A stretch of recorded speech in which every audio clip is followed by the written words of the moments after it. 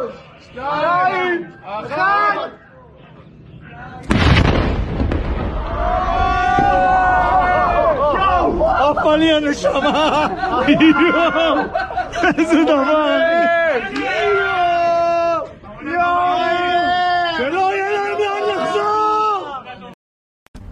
have to thank Israel. I'm serious. Before you get mad at me, you all need to thank Israel. Thank you, Israel. Not for killing over 4,000 Palestinian children in the last month, not for indiscriminately bombing Gaza, and not even for subjecting Palestinians to more than 75 years of violence. But thank you for opening our eyes. I've always been pro-Palestine. My parents taught me to stand for what's right. But I got caught up in life and forgot what really matters. So, thank you for reminding the world that every life is sacred. That in 2023 there is no space for settler colonialism. Thank you for showing the world that you openly, proudly, and consistently commit crimes against humanity and are happy subjecting the Palestinian people you haven't already killed or forced to flee to inhumane conditions. Because of you, the world is changing. The tables are turning and the side of Palestine and humanity is stronger than ever. Free Palestine.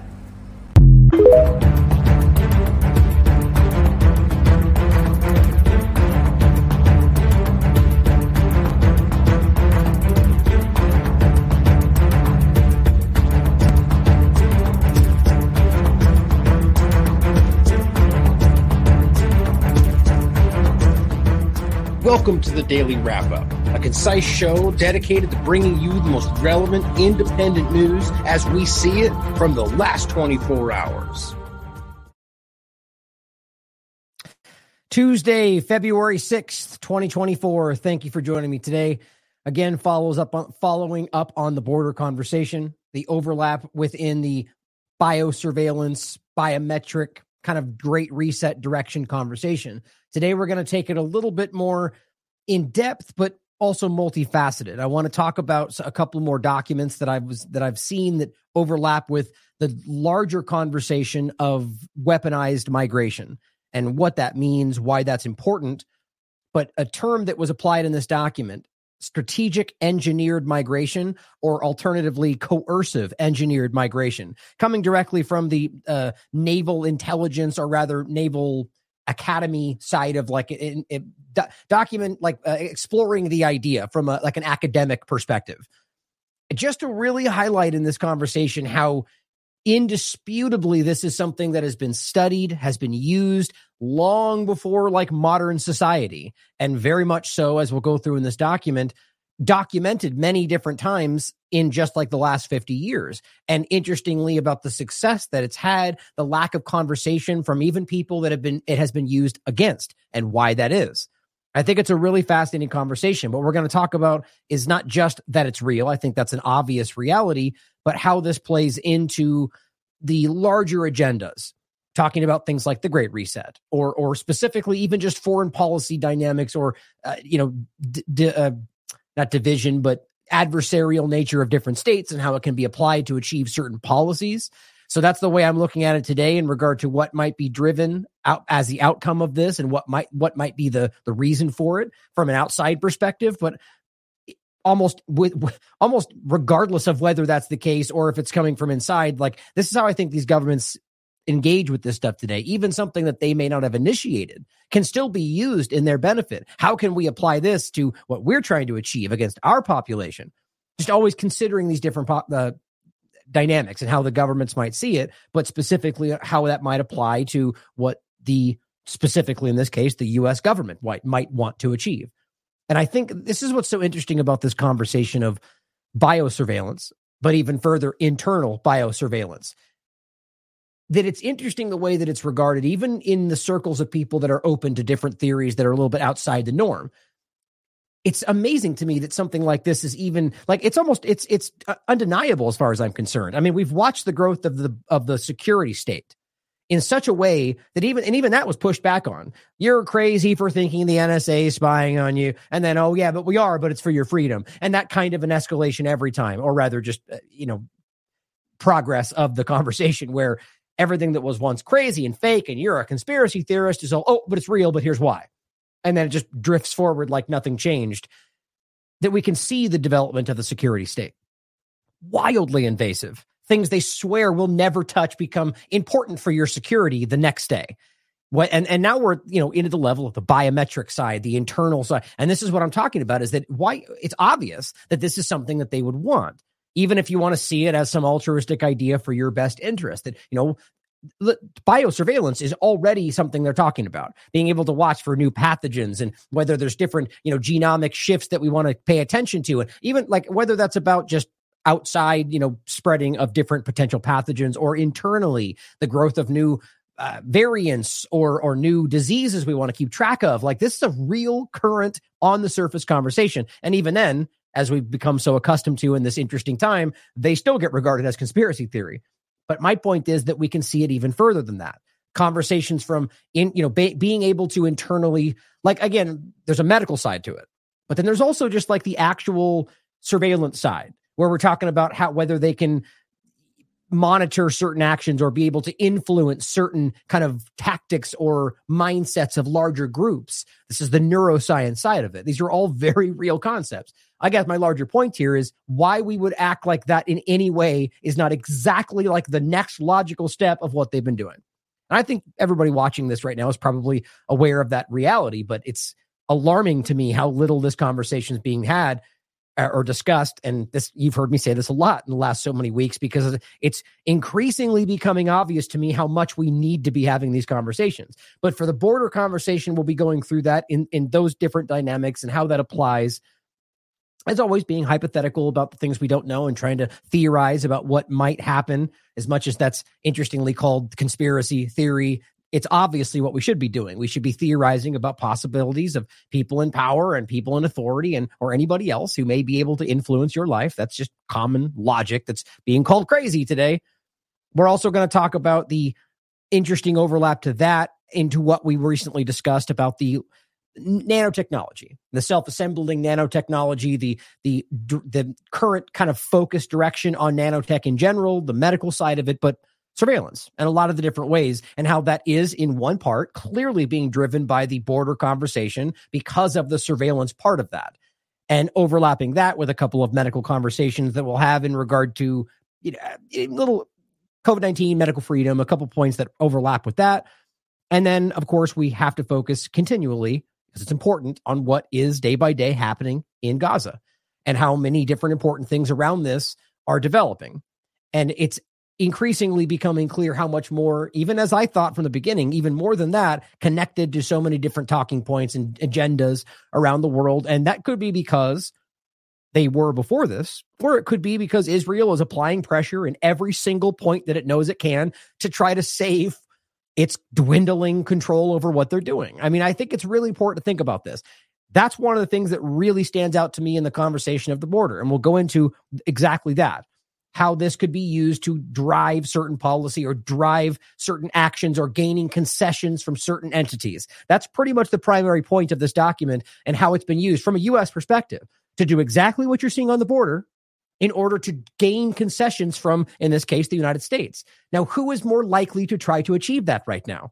China and Russia, from my perspective, aren't trying to gain any concessions. There's more of an adversarial foreign policy dynamic when it comes to, borderline kinetic war situations. But with Israel, or I could add in a couple of other points we'll get to, or other countries, that might see, like Syria, for example, or any number of countries that are currently being stepped on by the United States, Yemen, or different countries that might be creating this to drive the United States to change what it's doing. That's kind of the core point. And the other core point is that, as I said earlier, they very rarely tend to let that be known. Why would they want the world to know that a country like, let's just say Yemen's a good example, that's impoverished and has far less influence, far less military power, was able to get them to concede and stop what they were doing? They wouldn't want to admit that. Apparently, there's a classic example going back to Castro, using migration to force concessions and these are points that we don't talk about. There's such an interesting underlayer of the real history that we just don't get. And it's not just the United States. It's just how the power structures work. As I've said many times, I have a line in a song I've written like this, that the history is written by the winning hand. We always have to remember that. The people that win aren't always the good, rarely are the good guys, and they rewrite the way that we're supposed to understand the way it went down. That's why we gave freedom and democracy to the Native Americans, didn't we? Or not. But let's talk about how all of this comes together, as always. And there's a couple of points we'll get into with Israel, UNRWA, the ceasefire, hostage deals. I'm going to keep covering, staying up on these points because I think they're very important to just the immediacy of the life and death of people in both Israel, by the way, but predominantly Gaza. And unfortunately, more and more so by day in the West Bank as well. But shout out just to Ahmed here, who shared this opening clip that we played. I'm not familiar with him in general or even who this person actually is, but nonetheless, I found it very, this is exactly my sentiment, right? As much as, and by the way, largely what the Palestinian resistance is been trying to do for a very long time, that they know there's going to be, at this point, you're under, brutal apartheid occupation day by day, wondering whether your family's going to be killed. So it's, in their minds, in many cases, worth taking the risk, knowing there's going to be repercussions to maybe get attention, to then maybe stop that in the future, right? Think about how selfless that is in a way, in a broad sense. You don't have to make this about Hamas or one or the other, but just individuals of Palestine who have been fighting, knowing that they will see immediate repercussions and maybe not even see a positive change, just in hopes that they could change it for the future generations of Palestine. Think about that. That in my mind, that's what a hero truly is, in whatever dynamic you're looking at it in. An American that acts in that way, an Israeli that acts in that way. The point is, a person who is selfless enough to put their own life on the line for a positive outcome, maybe in the future, is something that we should praise. Which is, by the way, often why I would point, like a Labor Day, for example, or a Veterans Day, where I've made these speeches in the past. It's still important to give praise to an individual who, wrongly so, thinks they're fighting for freedom under the U.S. military, because they believe that. That's not what's actually happening. I hope we're all beginning to see that today, but it's still worth praise to say that person believes they're fighting selflessly for innocent people. See what I'm saying? It's always a positive thing. But this person is pointing out that what they have done has driven Israel to expose what they really are. And that's right there. That's where people who are deceptive would want you to read that as Jewish people. That's not what we're saying. It's the Israeli government and the Zionist entities that are driving the manipulation of all of it have shown you what they really are. And they have changed everything. Doesn't mean it's not going to slide right back into it if we don't stay on it. But people have changed their understanding of international law, their understanding of the way the world actually works, the understanding of the United Nations, the understanding of what Israel really is and what the United States and the rules-based international order have always actually been, or at the very least, aren't what they thought it was today. That's very powerful, and we can capitalize on that. Now, before we get into more, we're actually going to start today with the conversation at the border. I want to go over one thing I think is very important, and this kind of overlaps with the conversation of objective research and being able to discern what is assumption, what is leading information meant to drive you into a certain talking point that isn't really based in the facts, or at the very least, things that we don't have verified that get floated based on certain two-party talking points and so on. It's really important to be in a position where to not self-servingly lean into what you think is the case and then assume based on what is kind of like socially acceptable assumptions. And this exact clip has to do with J.K. Rowling and whether or not she is a transphobe because she doesn't say exactly what the conversation is, that basically saying there is a such thing as a difference between a man and a woman, because that's an obvious biological reality. But remember, there was a moment, which it still gets pushed back now, where it was just like the only thing that mattered, typical with the propaganda. Whereas North Korea, then it's Venezuela, then it's trans people, then it's this. There's only one thing at a time we could only really care about. And the point was that this was brought up in this discussion between him and his teacher. And the way he breaks this down, I just think is very important to understand and watch. You guys here probably don't need to see this. That'd be my opinion. But I think it's important to understand, as I wrote, this is what an actual teacher looks like. If only we had more like him to teach critical thinking as opposed to blind subservience to authority. Now, those of you that watch this and are going like, well, this is obvious. That's because you've already recognized the way that these things work. But realize a lot of people, shockingly enough, far more than I'd like to believe. I actually don't think it's the majority. That's my positive outlook for today. But I know it's a lot of people that go along with what everybody says. His first point is that, this is what, everybody has said or suggested is a transphobic thing. So because it is that, and then just goes right into that because collectively that's what the society thinks, even if that's real or not, doesn't matter. That's what he is led to believe is an assumption based on an assumption. And so this is how these things tend to work, the two-party paradigm. They drive you into the collective mindset. And that tends to circumvent what you personally think or what logic dictates because you're part of that collective. And the problem is that this drives far too much of what's going on today. So listen to this conversation. I want to talk about J.K. Rowling. Is that so? What's going on with that? What do you want to know? She's had a pretty controversial past. I just want to know, like, what are your thoughts on it? And, like, do you still like her work despite her bigoted opinions? So let's get specific, though. Let's define bigoted opinions. And by the way, this whole course, or rather, as I understand it, is, it's primarily about critical thinking. And he kind of says that during the conversation, but just to kind of set it for you in the beginning, the point is about is trying to be an objective critical thinker. And he's very clear about that. Opinions are bigoted. We're going to treat this as bigoted opinions. So let's get specific, though. Let's define bigoted opinions. What opinions are bigoted? We're going to treat this as a thought experiment. I'm not going to say what's right or wrong or what way to think. The whole point is to learn how to think, not what to think. Oh, my God. Where is this guy? Can we please get every teacher in the world to pay attention? Yeah. So when you say bigot, you're starting with the conclusion that given her bigoted opinions. Yeah. So first let's start with, does she have bigoted opinions? So when you say bigoted opinions. She has had a history of being extremely transphobic, I've heard. Hey, you've heard. So what? Can you give me an example? If you look at her Twitter, I think you could see a few things. If you want, I could try and find something. See if you can find one. So, one of these tweets that she came out with in 2019, she said, "Dress however you please, call yourself whatever you like, sleep with any consenting adult who will have you live your best life in peace and security, but force women out of their jobs for stating that sex is real." So you find that bigoted? What do you find about it? Was in there? It was deemed transphobic. I myself. By who? Do you find that transphobic yourself? I don't really have an opinion on it, but I'm just going with... Really quickly, see, this is the interesting part. These kind of people, and it's like, I'm not trying to insult this guy. It's just, it's the way that the system and the ridiculous schools, the broken schooling system, which is just indoctrination system that we have, it trains people to be passive to the collective thought process. And really what that is just what whoever the thought leaders are who seed these things into the people believe, like this.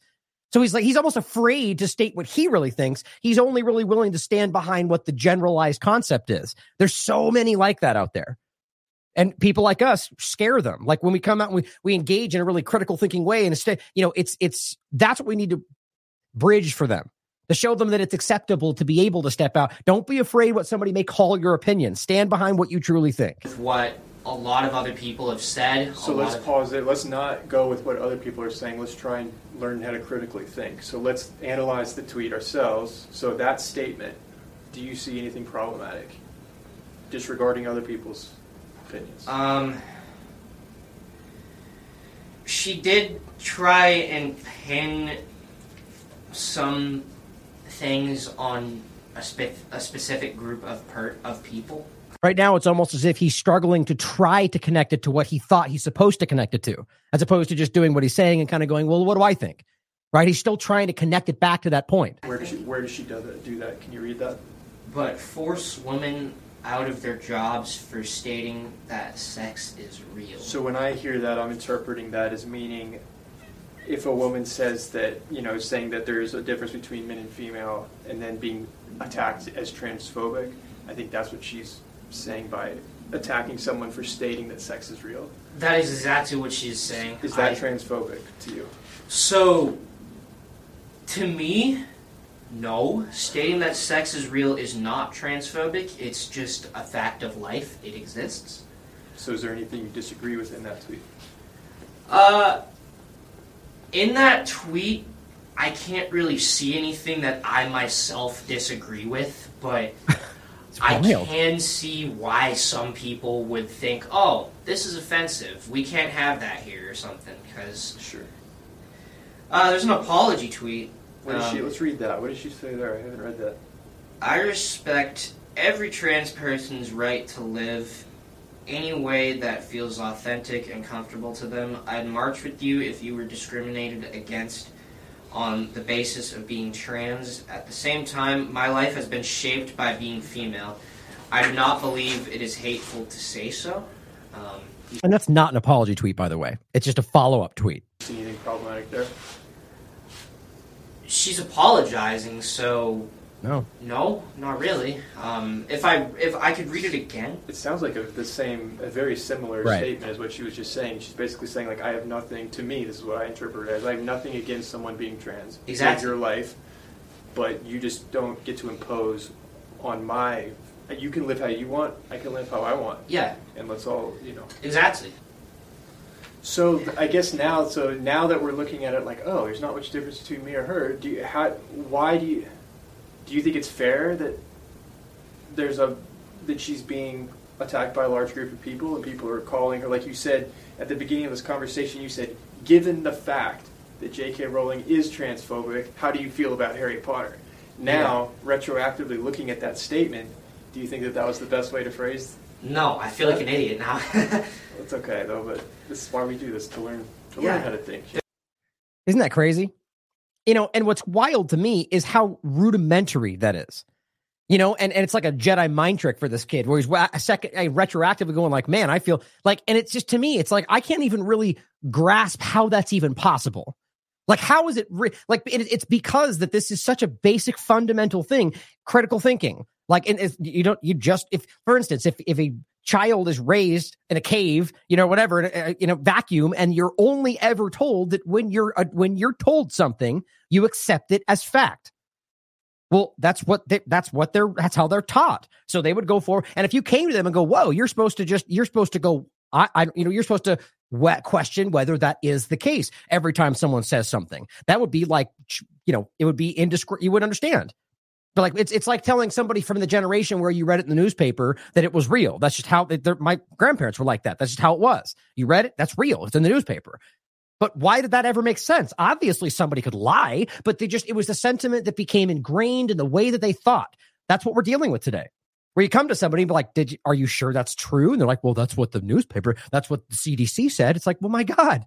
Can you not just question whether they might just be wrong, lying, misinformed? Like, it's just, but I have a very positive feeling right now about the fact that whether it's because of what, Israel's aggressive genocide that shook everybody free from the system, or any number of other things, the COVID-19 illusion that clearly has been failing, people are actually questioning things more than I've seen in a very long time. It is a very positive thing in a very dark time. And I think it's because of the fact that they're so desperately losing control. What else do they do but push harder, which makes things feel darker and worse and more. But I really feel that right now. Question everything, guys. Now, on that note, seeing as how it's kind of the same point, I'll use the opportunity to recommend the course I have on autonomy, how to do objective research, which is interestingly exactly what he's going over. And even when I was asked to do this, and I got a really positive response from you guys, from people in the autonomy community. I'm like, is this even something that people would want? I mean, it's like, to me, it's like, this is how you wake up in the morning. This is how you open your eyes. It seems very inherent, but apparently there's a lot of people, not because it shouldn't be normal, or it would otherwise be normal. It's because they have been raised, like I said, they have been manipulated. Hopefully this can be an antidote to that. So check it. I'll include the link's down below if you'd like to check that out. I think it's important. Now, keeping that in mind, this is an interesting point around the conversation of the border, right? I mean, right now, or really just any topic that's aggressively propagandized through the two-party paradigm. It's the same concept. And we see this. And it's not in every topic on everything they do, but people are like that kid in regard to J.K. Rowling in any number of specific partisan topics where they're just a block comes down where they just won't listen or hear or digest something that goes against what the topics are or what you're supposed to believe about X, Y, and Z, or during Trump's era, which maybe is coming back again, anything that showed you he was not what they said he was, just was Chinese, just didn't recognize, right? And it's the same thing with Biden, with a lot of people right now, even though weirdly enough, right now, Biden has lost all of that because of what he's doing with Israel. We'll come to that. But we just talked about this on the 27th. Texas border crisis, and I argue is the new January 6th, not in the specifics of it all, but that I genuinely believe, and as I hope I've made clear, with a real, actual migration issue that has been manufactured. I think that's quite obvious at this point. Driving people to, in one part of this manipulation, basically create another domestic terrorism division. I really believe that, but I'm starting to believe that that's not even the primary objective here. It's always more than one thing. But again, I could be wrong. These are my opinions. I'm providing data points and evidence, and I will tell you when I can prove something for you guys to decide for yourselves. That's what this show always is. That's why a lot of times people will kind of glean one part of it and act like we're being super conspiratorial. I will happily entertain any possibility, no matter how ridiculous mainstream world may think it is, which, by the way, doesn't always, if ever, mean that I believe that. I just think it's that kind of goes back to that same opening point. People that can't consider other possibilities without accepting them blindly, that is true intelligence, to be able to consider other opinions without blindly accepting them. Now, on the border conversation, let's start with this clip that Elon Musk shared, which I find really interesting.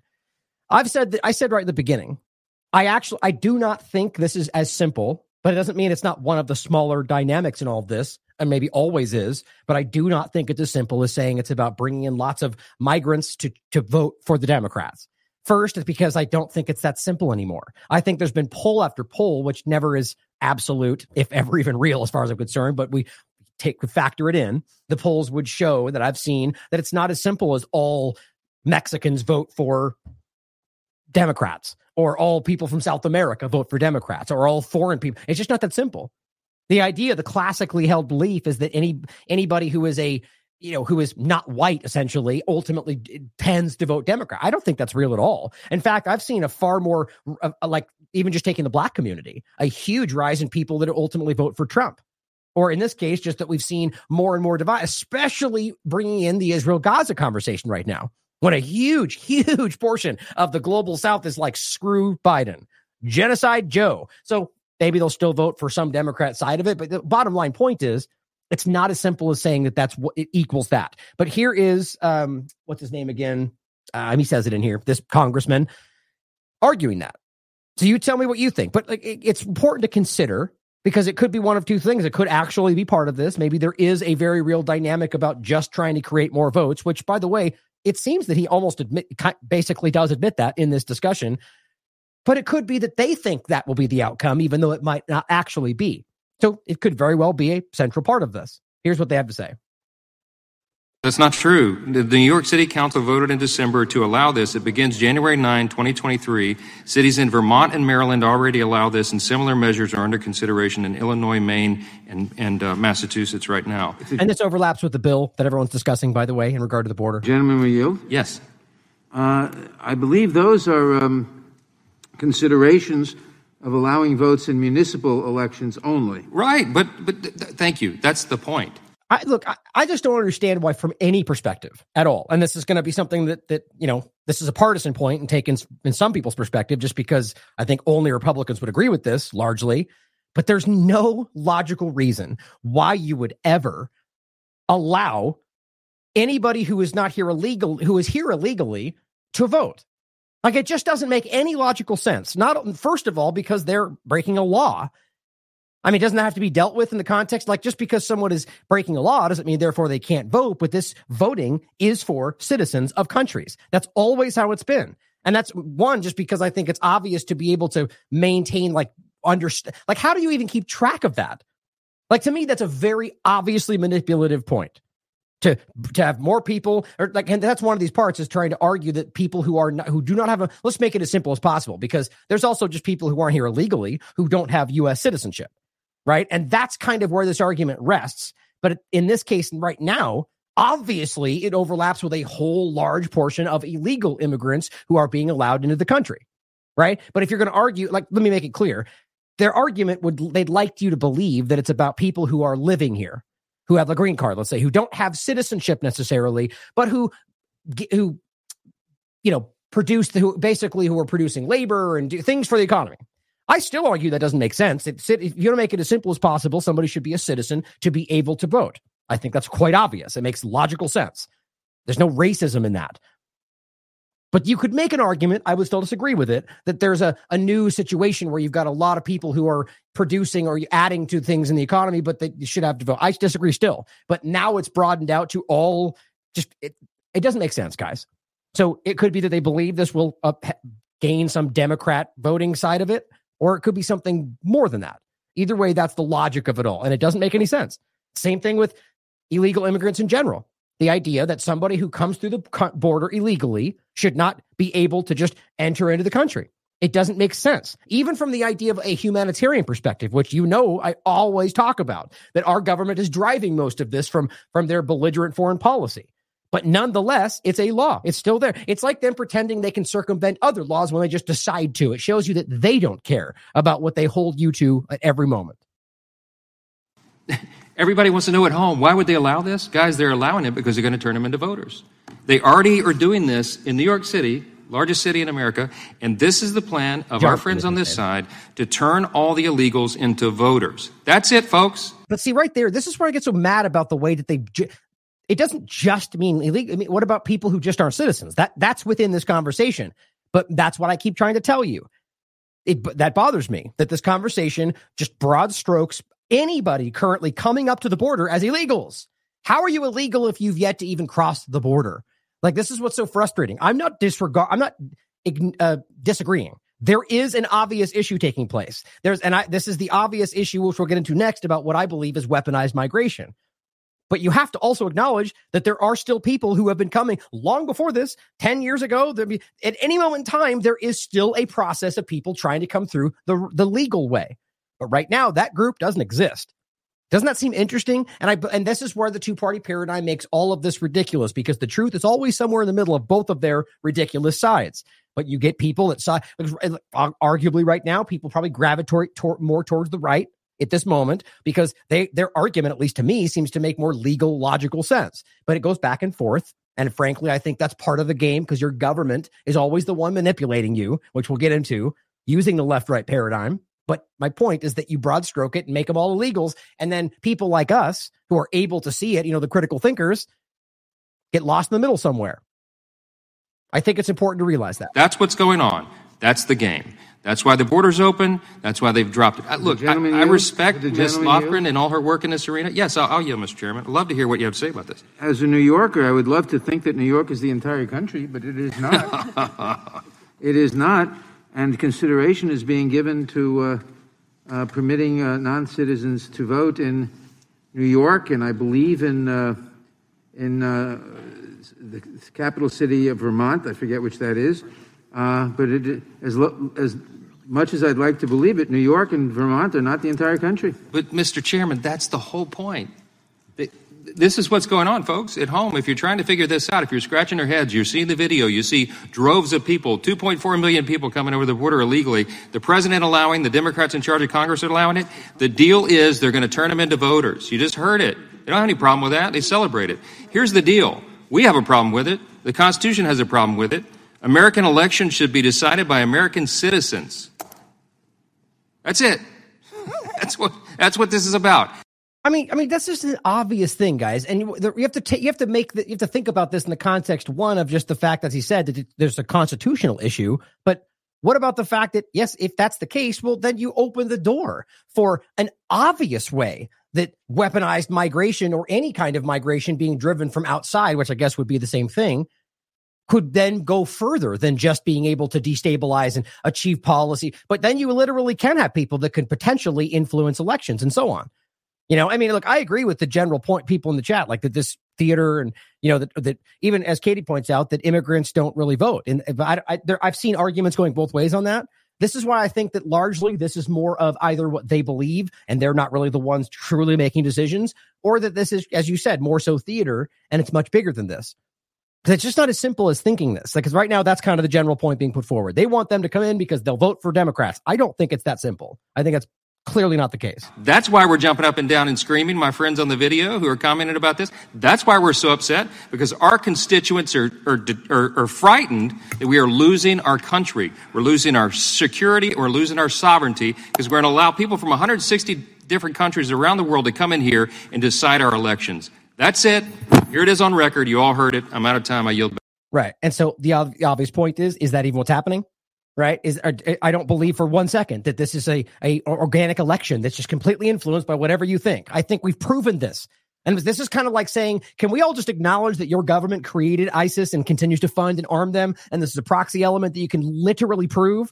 Just like saying, hey, can we all just grow up and realize that we literally do not have an influence on the outcome of our elections? Can we acknowledge that? Can we stand up and say, we do not influence the outcome? It doesn't mean we disagree with democracy or whatever you think it's supposed to be. We have all the evidence we need. Trust me, I'm going to harp on this more and more as we get close to the election like I do every year. But it's just so painful how it goes one side to the other. The Russians stole it. Then it becomes, you guys cheated. And each one of them points at the point is, if that's the case, then yes, you all acknowledge our elections are manipulated. However you think that really is. I think the point is that we know that our government has manipulated the outcome as far back as we want to look. The machines that we know are manipulated, the people involved with manipulation, or even just the levers I point out every time, the different things they do to manipulate how you can ultimately, it's so obvious to me. Now, again, I'm going to go off on a tangent if I get further into it, but the point is that does factor in here, doesn't it? If we think that's the case, they know, aren't they the ones telling you that the machines have been manipulated in other contexts, but now they're saying they're stealing our votes? You mean the votes that you're telling us are already stolen? So yes, I agree that there's more to this picture. But I still wanted to include this because it's a point that needs to be discussed on how at least the narrative is being put forward. And of course, Elon Musk. I think this person is just tapping these points. I really want us to recognize how concerning the controlled flow of information, the social engineering, the very surreptitious way that we see him specifically and Twitter being used today. But here's something very interesting Sal the Agorist said. I really love how he really does seem to be largely immune to the two-party talking points. He says, closed borders is socialism, which I find hilarious because obviously, right, by and large, you've got the Republican side of this calling to potentially close, shut down any immigration right now until we can figure this out, which is not an illogical point. I mean, if you really believe that this is like a weaponized migration invasion, which is the term they're using, that's not an illogical point. Right? I mean, even from somebody who would argue a humanitarian side of it, if that's really what you think is happening, well, of course, you should probably at least hold on until you figure it out. But his point is that that's a very socialist concept. He says that's why, and this is coming from me. I look, my opinion, as you know well, is that whether you want to talk about democracy or socialism or any government, guys, is the point. It all collects power at the top. It doesn't matter. Look through history. Our society loves to fixate on the socialism side of it. But look at what we're dealing with right now. Look at what happened in it. Any of them can do the same thing. It is about the interest of the people in control and whether the people of the country are involved enough to be able to dictate that outcome. And even then, power is going to power. That's how this works. But I just think it's not unique to socialism, guys. And that's clearly a political manipulation, in my opinion. But either way, the point is what he's saying is in history, every Marxist nation had closed borders. And it says you don't own the land along the border and this country isn't, quote, ours. The point is that right now he's basically highlighting a very clear contradiction to the two-party paradigm concepts. Now, classic Cal Liberty says socialism closed the borders to prevent people from leaving. And show me the data says exactly. Bing, bing, bing, bing. You inadvertently hit right on the point, right? And that's exactly the whole concept, guys. It's if you can stand back and look beyond the two-party talking points, it all seems to very clearly, it's control. It is about control of your actions and anybody's, because they see you all as the same. That's the point. But thinking about that, here is showing you, this was just 27th of January last month. Biden vows to shut down the border if Senate immigration bill is passed. That's what we were just talking about. That's interesting. So the Democrat president says he's going to shut down the border. That seems to be the opposite of what you might expect in a classic two-party paradigm conversation. And then here's the reverse. House Speaker, I believe that's Johnson, right? He's a Republican, wants U.S. border closed before passing the bill, or Ukraine-Israel bill. My point is simply to show you that and this was from earlier that month. The point is the same, that from either side of the paradigm, of course, using different justifications, border closed, more security, more surveillance. That's interesting. Now, here are the Patriot Voice, who I'm not really familiar with. I just saw his account the other day. I think actually somebody sent this to me, saying it cannot be understated There's a massive attack being brought on the United States in the form of mass migration being used as a weapon to bring our country to heel politically and as a means of destabilizing society. Now, you can agree or disagree. This is his opinion. Largely, I agree with the premise, but I think the point from a Republican perspective on this is that this is done. Well, I mean, I don't want to assume. I don't think he even specifically states who is driving it, but I would argue largely you're going to get probably a China kind of from a Republican argument. I'm not. Who knows? Maybe he's not even Republican. Maybe he's a patriot. The point, though, is that I think that seems to be the talking point. My opinion is it certainly could be. But I think we need to broaden out the scope here and recognize that it could be as simple as our government doing this to us.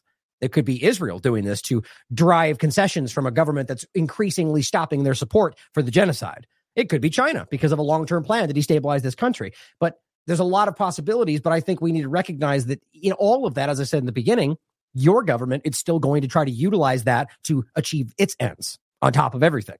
But it says, as well documented in this document from 2010, weapons of mass migration, forced displacement as an instrument of coercion, strategic insights. This is a U.S. document.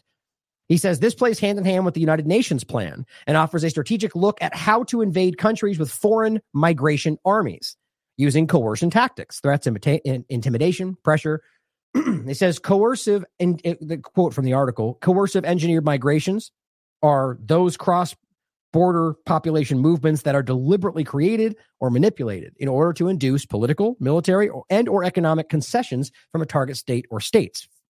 And he says, don't think for a second that our military is coming to save us from mass migration invasion when they literally helped write the book on it. So it seems to suggest that he thinks that your government's involved with this, which I would agree with. So this is a good shout out to him for sharing this. I agree with everything he's saying right there for the most part, maybe save for the, I just don't know if I'm convinced that this is, again, if it's your government doing that, I guess you could still call it an attack, I guess, but it might be framed differently. Then it's Calhoun Institutional Archive of the Naval Postgraduate School, Weapons of Mass Migration. So I have a bunch of, kind of just clips here that we can look through that I wanted to read and parts. You should read through this whole thing. There's a lot more. This could take up an entire show, but I want to just cut to the points I thought were very relevant. It says this article focuses on a very particular non-military method of applying coercive pressure. The use of migration and refugee crises as instruments of persuasion. Now, right, just the simple concept of that is derided, sneered at by people in the Kirk, even though they've written. I mean, what's funny is you get these kind of large media talking heads, the pundits out there that are, waxing intellectual right now about what's going on the board. And you can look back and find they have written articles about weaponized migration and that you bring it up. And it's not just they go, no, that's not what's happening here. They deride it as if it's a lunatic, like you're a lunatic. That's conspiracy theory. Even though you can find in-depth articles about how it's happened in the past. That shows you something right there. You know what I mean? Like at the very least that they've recognized they're not supposed to admit it today. But either way, it's a real thing. It's a very studied and historical topic about using this deliberately to achieve an end from them or for yourself. Now it says, as this article demonstrates, not only is this kind of coercion attempted far more frequently than the accepted wisdom would suggest, but that it also tends to succeed far more often than capabilities-based theories would predict. Typically, these theories are arguing that, no, it doesn't really work, but you'd be interested to know who wrote those things. Groups that I think are more involved than even this document would suggest, like the United States government. Now, it says the article is organized as follows. I begin by outlining the logic behind the coercive use of purposefully created migration and refugee crises and discuss its relative, if under-recognized, prevalence. In the second section, I'll briefly describe the kind of actors who resort to the use of this unconventional weapon, as well as highlight the diverse array of objectives sought by those who employ it. I also show that this kind of coercion has proven relatively successful, at least as compared to more traditional methods of persuasion, particularly against generally more powerful liberal democratic targets. Very interesting. Now, under defining, measuring, and identifying coercive engineered migration, it says, coercive engineered migrations, or alternatively coercive driven migrations, are those cross-border population movements, like we're seeing today, that are deliberately created or manipulated That's important, in order to induce political, military, and or economic concessions from the target state or states. So the point there is to see that it can be created from nothing, or it can be capitalized on. And that's one of the things that the Republican narrative tends to ignore, or rather, I think from the self-serving government side of it, push. Because the idea being that it's all weapon. They're all illegal immigrants. They're all coming to invade. And then that insults people that are aware that there are still human beings within this will push back on that, right? And then so you get this, it muddies the waters. Because you can have people like we saw from the Venezuela conversation that are just genuinely trying to get away from what starvation or bombing campaigns. And then they are fleeing to the very, and then they get treated as if they're all weaponized, military-aged males and so on. Now, a point in that in general is that, like I said before, you're talking about long-term migration. It's usually, it's far less likely you're going to find a bunch of women and children going through the Darien Gap, right? The idea is that it's a difficult track. So you're going to find mostly men making these trips and largely sending money back to families. That is, if they're not actually there for something like this. So you can see how both sides of it would actually fit. But the point is, it becomes all or nothing. The other side of it saying it's not happening at all, and you're terrible, and you hate migrants. It's just it's some of both. It says the instruments employed to effect this kind of coercion are myriad and diverse. They run the gamut, from compulsory to permissive, from the employment of hostile threats and the use of military force, as were used during the 1967 to 1970 Biafran and 1992-1995 Bosnian civil wars, through the offer of positive inducements and provision of financial incentives, right? Sort of like you're seeing the UN and HIAS do all along the way, as were offered to the North Vietnamese by the United States in 54 to 55, following the first Indo-China War, showing you that they've already employed this stuff in the past, to the straightforward opening of normally sealed borders, as was done by President Erich Honecker from East Germany in the early 1980s. Coercive engineered migration is frequently, but not always, undertaken in the context of population outflow strategically generated for other reasons. In fact, it represents just one subset of a broader class of events that all rely on the creation and exploitation of such crises as means to political and military ends. A phenomenon that this person writing this calls strategic engineered migration. Very interesting. This is easy to understand. It's very simple. It says coercive engineered migration is often embedded within mass migrations. That's important. Like I said, strategically engineered for dispossessive, exportive, and militarized reasons, right? Especially when they want you to hate and despise a certain people. Like, that's the agent provocateur side of this. That could be the entire point. Now, all of a sudden, everyone brown, or in one specific case, Chinese, are all a threat all the time. Just so happens to be the lead adversary of the United States.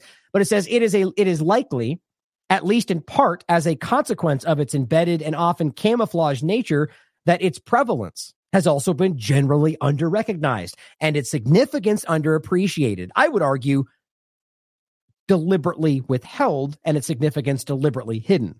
That's what I think. I think this is a tactic that's been used by the U.S. and many other countries for a long time, and it's something that they don't want you to be aware of. Because right now, it's a very easy thing to pull on the heartstrings by showing a bunch of people that are suffering on the road while they're the ones creating that, right? And then another side of it would be creating a bunch of animosity and hate. Both are used in very specific ways. It is a phenomenon going forward that, for many observers, has been hidden in plain sight. For instance, it is widely known that in 1972, Idi Amin expelled most Asians from Uganda in what has been commonly interpreted as a naked attempt at economic asset expropriation. Essentially, the government taking things from you when they're not allowed to, or, repossessing your land when they need it for their own purposes.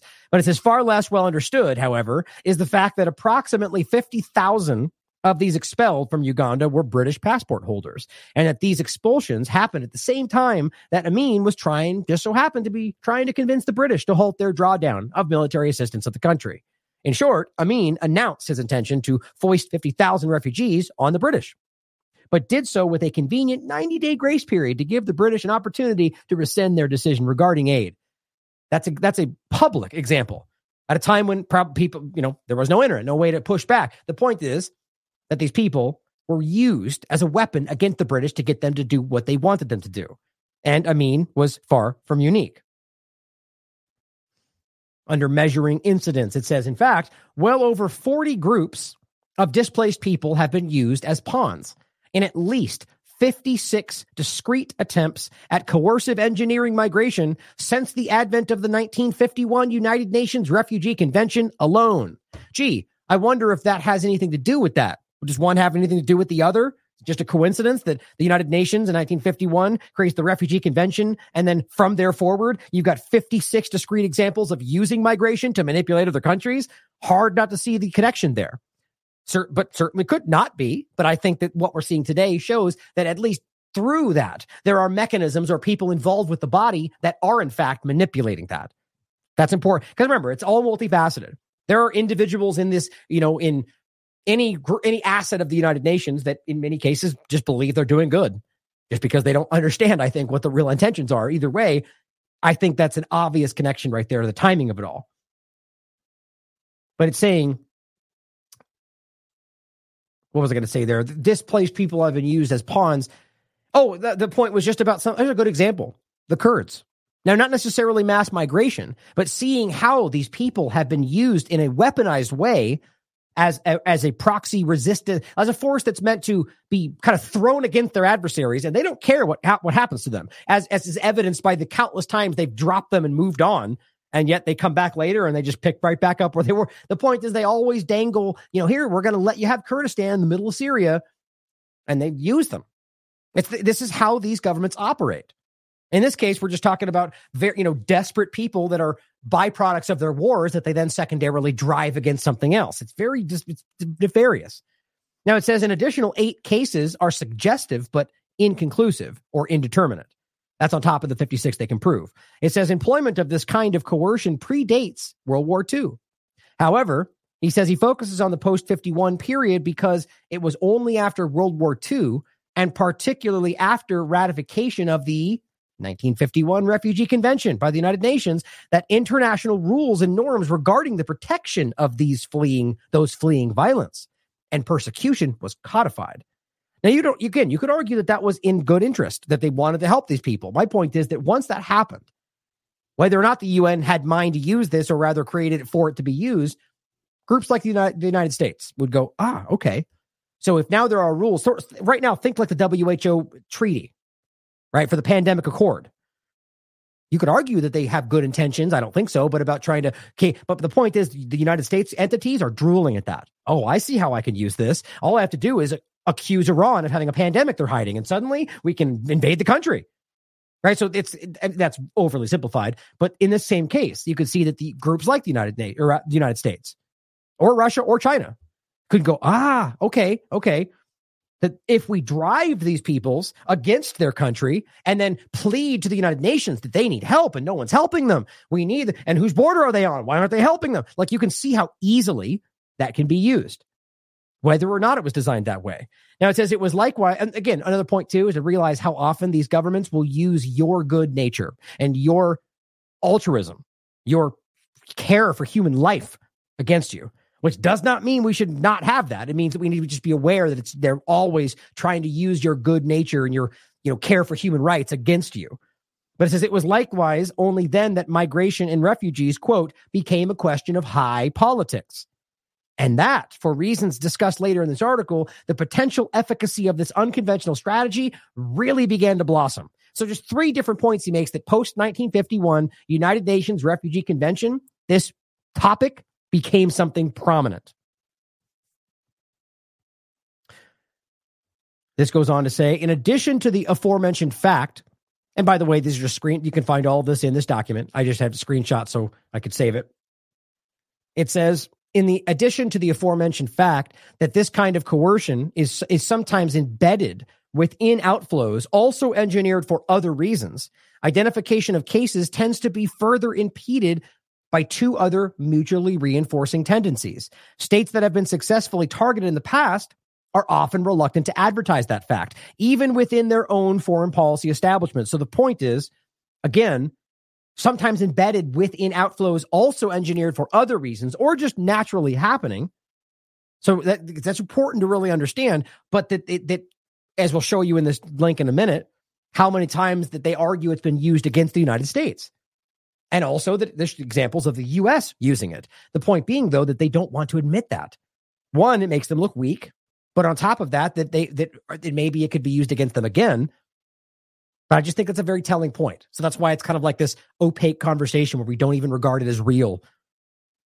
Then it says, for virtually every obvious challenger, such as the Belarusian president Lukashenko, who in 2002 and 2004 publicly proclaimed that, quote, if the Europeans don't pay, we will not protect Europe from these flows, as in migration. One can identify a far less visible counterexample.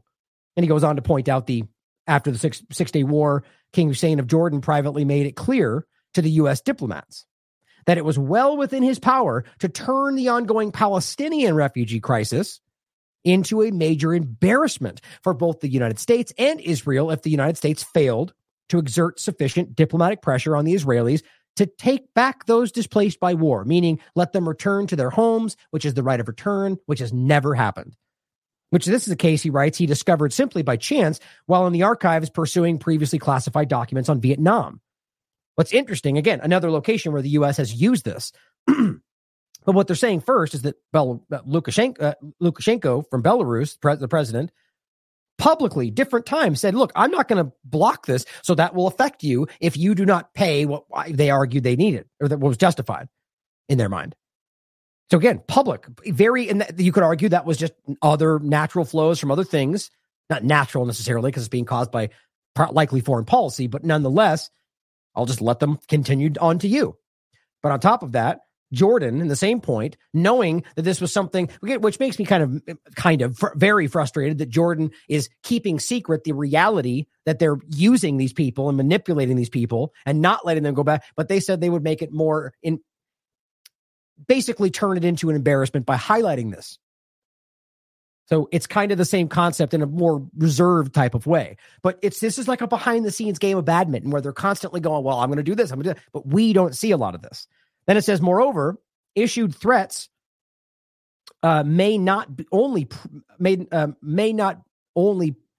issued threats may be not only private, but also conspicuously ambiguous. Consider, for example, which makes it harder for you to then demonstrate if you would like to make it public. Consider, for example, the suggestive reply of then Chinese Vice Premier Xi Jinping to U.S. President Jimmy Carter. So there's precedent here, even from China, during the historic 1979 meeting. After Carter asserted that the United States could not trade freely with China until its record on human rights improved and Chinese were allowed to immigrate freely, Deng smilingly retorted, okay, well then, exactly how many Chinese would you like, Mr. President? 1 million? 10 million? 30 million? Whether Deng actually intended to influence U.S. behavior remains unclear, he writes, but in point of fact, his rejoinder reportedly stopped Carter cold and similarly ended their discussion of human rights in China. That's very interesting, right? The point being that the insinuation that you would flood the borders with millions of Chinese people stopped him from pushing. I think that's the obvious reason you're getting, what I would argue are the good-intentioned people on the Republican side of this, suggesting that this is the case, that there is precedent here. But other than the general idea, I just continue not to see there's not enough evidence for me to argue that we know this is China, or really anybody for that matter. But it's certainly one of the possibilities. Now, it says under types of coercers, their objectives and rate success. It says coercive engineered migration can be exercised by 3 distinct types of challengers. Generators, literally driving it. So you could even argue the bombing, foreign policy, and so on. Agent provocateurs and opportunists.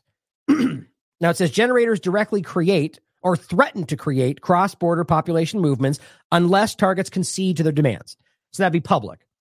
Right, saying like Belarus or Lukashenko, we'll let them go if you don't give us X, Y, and Z.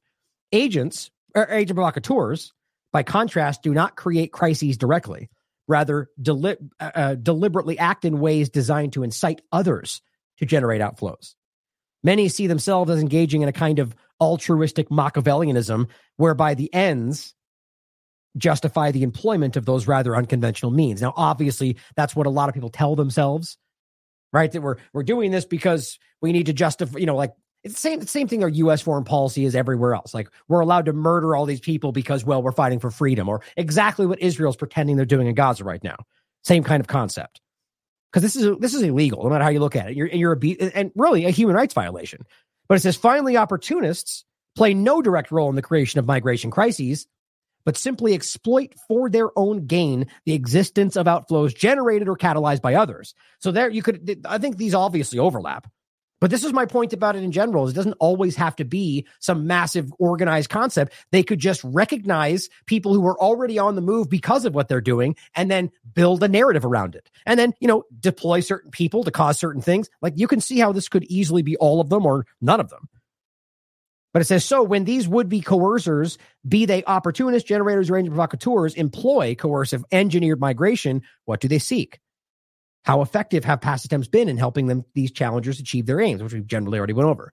Now, it says success in this context is defined as persuading a target to change a previously articulated policy, stop or reverse an action already undertaken, or disburse side payments in line with a challenger's demands.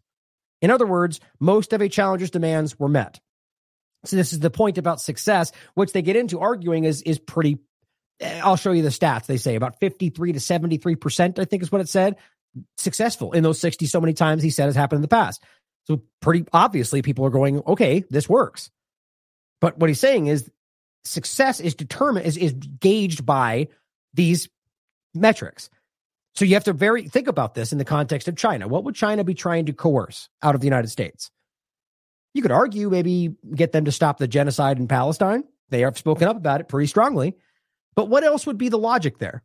I think that this is where I continue to think the logic very clearly points at why Israel would be doing this for many different obvious reasons. And then you can overlap that with the HIAS group and Mayorkas, as well as the fact of Mossad, somebody who was historically caught working to recruit for Mossad, the Jordanian who was arrested in Egypt, who everybody pretended was an Azerbaijani terrorist, and nobody talks about that anymore. There's all these different examples of that. And remember, the guy even said he was from Palestine, even though you could prove he's not. So it seems like there was an effort to create the illusion that whether it's Hamas or whatever else is coming from the southern border, which was floated many times. And it's very inconvenient for Biden and our government in general right now. So you can see how that makes sense. This one is this last one point that says, in the 56 determinate cases, and I'll show you the actual breakdown right here. Oh, wait, that's not the one. No, it's this right here. So there's 2 more points. In the 56 determinate cases that he's talking about that he can prove were weaponized migration, challengers achieved at least some of their objectives approximately 73% of the time. Think about that. So by manipulating human life and driving them at their adversaries, 73% of the time they got at least some of what they were trying to achieve. My God. Why? I mean, you can see clearly that this is something that they don't want you to be aware of because it is effective. It says if one imposes a stricter measure of success and excludes partial successes, 57% of the time. So almost 60% of the time, they get all of what they tried to achieve. That seems like a pretty success, especially when you could argue that it's very low cost, right? I mean, you could drive something like this and then just kind of keep surging it along, ultimately, when it comes to the larger agendas. Now, it says, fourth, the potential for blowback can be great and intended consequences quite costly. For instance, not only did the U.S. instigated mass migration of North Vietnamese southward following the first Indochina War fail to achieve its stated objective from pushing the reunification elections, but it also inadvertently further weakened the sitting regime of South Vietnam while simultaneously increasing the U.S.'s commitment to propping it up. Excuse me.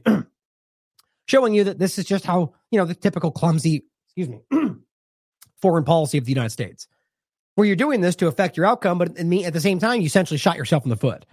And although it says Zaire benefited significantly from the concessions he was granted in exchange for his agreement with the Rwandan refugees in mid-1990s, the decision to allow said refugees to use the camps as bases to launch attacks back across the border provoked enough ire within Rwanda that its government helped engineer his ouster.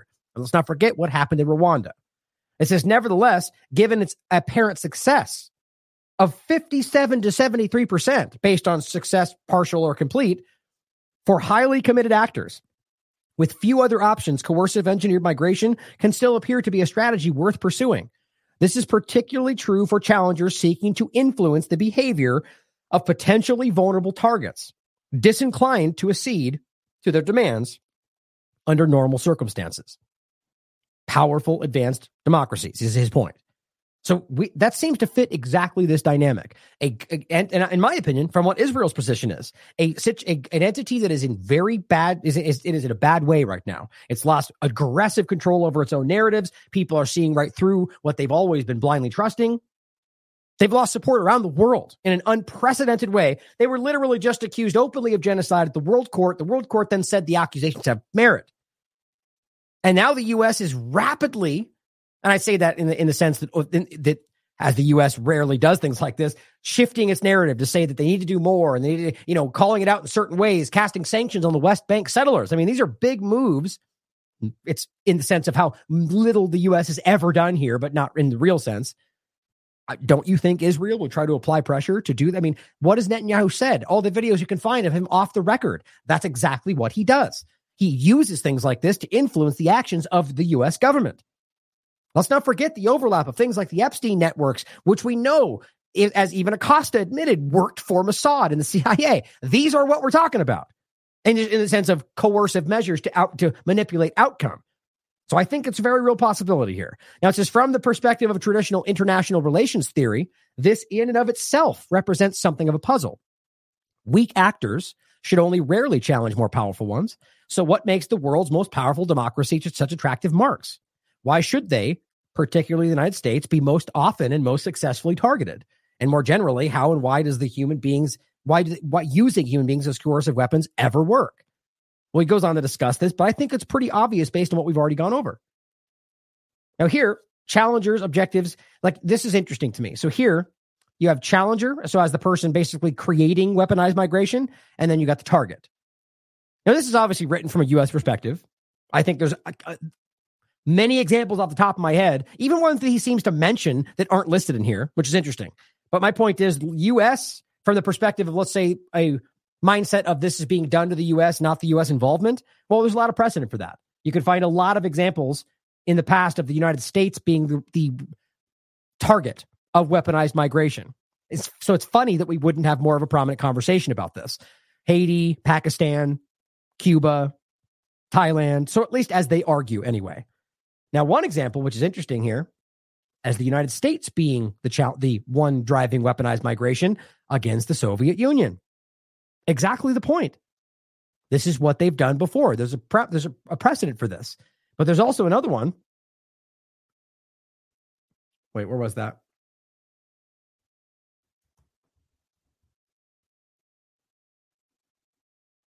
I thought there was one. Israel's done it against Jordan. That's interesting. Maybe I misread that. I could have swore Israel's done it against the Palestinians. And this is my point in general, guys. This is already, people are accusing them of doing that right now. I mean, obviously, let's take an obvious example. What do you think they're trying to do with Egypt? That's weaponized migration. That's why Egypt is so desperate to not let it happen. And people are trying to frame it dishonestly as Egypt trying to, not caring about the Palestinians. And maybe that's true from the government's perspective. But I think the obvious is that this is catastrophically dangerous. If you let all of these people in, one, as we all know, that's going to be destabilizing. But my point is that is going to make Egypt knows what that's going to do. Israel is not done with these people. They want to annihilate these people. And guess what happens when Palestinians end up in Egypt and they continue to call out and call for justice? Do you know what's going to happen? On top of that, they're going to want to eventually go back to what is their territory. Israel is not going to abide that. So then Egypt becomes the default adversary.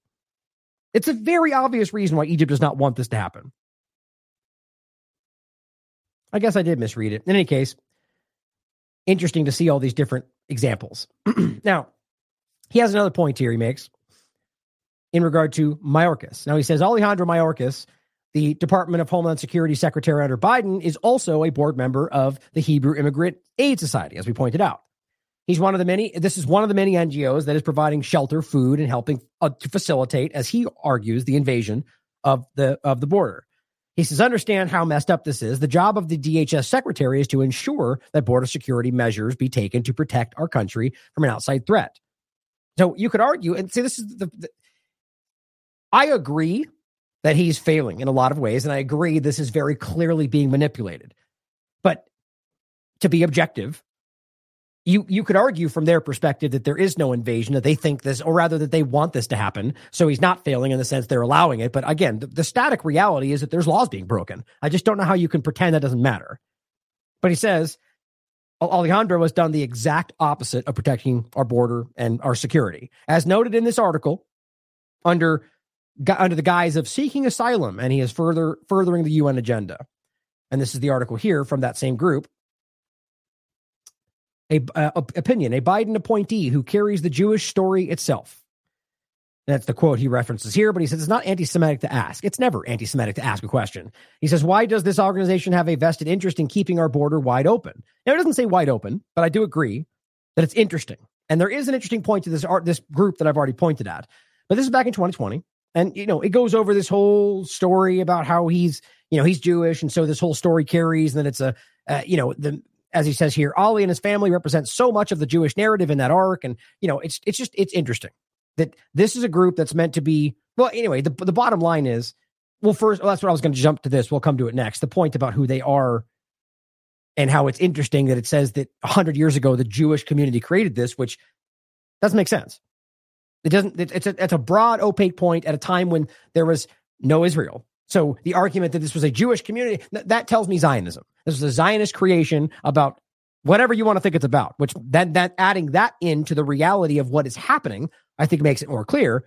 But it ends by what he pointed out. As a Latino, the child of a Holocaust survivor, a refugee and immigrant himself, Ali is uniquely suited to restore respect for human rights to the Department of Homeland Security, not least because he knows, as HIAS does, that America is at its greatest when we build not walls, but bridges.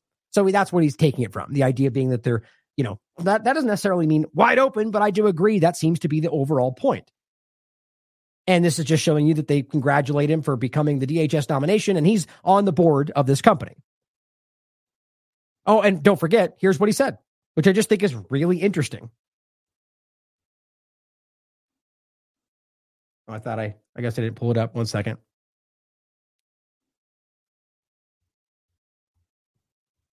Son of a gun. Can I download it right here? How did I do that? My apologies. Give me 1 second. Huh.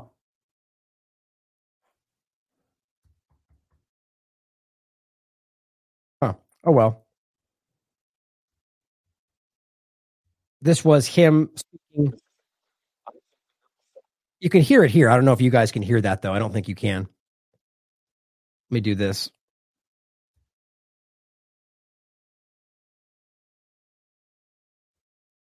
Going to Twitter, I'm sure I could find it. Not that important.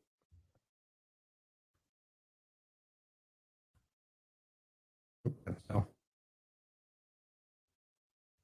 Really? Oh, there it is. So you correct the misspelling and it worked. All right, so here's the video. I'll play this for you real quick. So what was interesting about this to me was that he basically was, confronted about his bad, what he was just saying. You failed at the border. And yet, for whatever reason, this was his response. Which kind of speaks to the point we were just going over yesterday about the idea of constant victimhood. Mr. Secretary, I think that your performance is despicable. And I think the fact that you are not willing to provide answers to this committee is absolutely atrocious. Mr. Chairman, may I? If you'd like to have a minute to respond, you are welcome to. I would, and I'm not sure I'll limit it to 60 seconds. That's fine.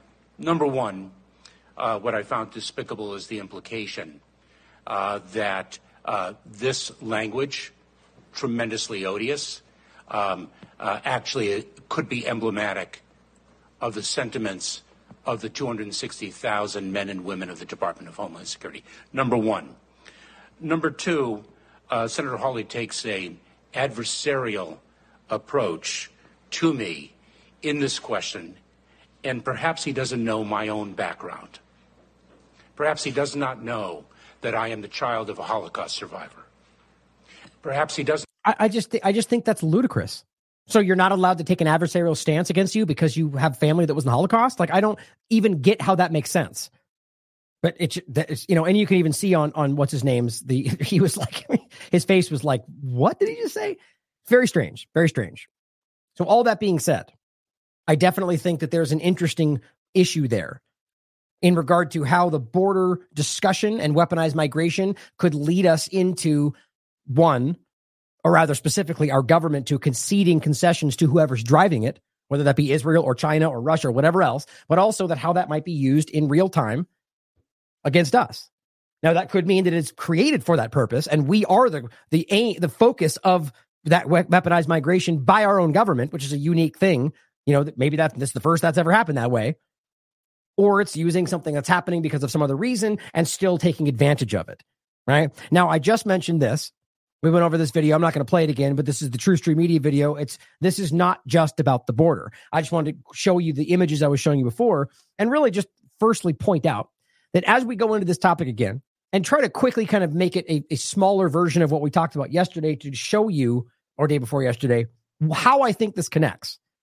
But just recognize something that I've brought up more than once in, I don't know, the sense I've been focusing more and more on the nanotechnology is that, there's a lot of pushback in these conversations, and rightly so. It's a pretty crazy topic.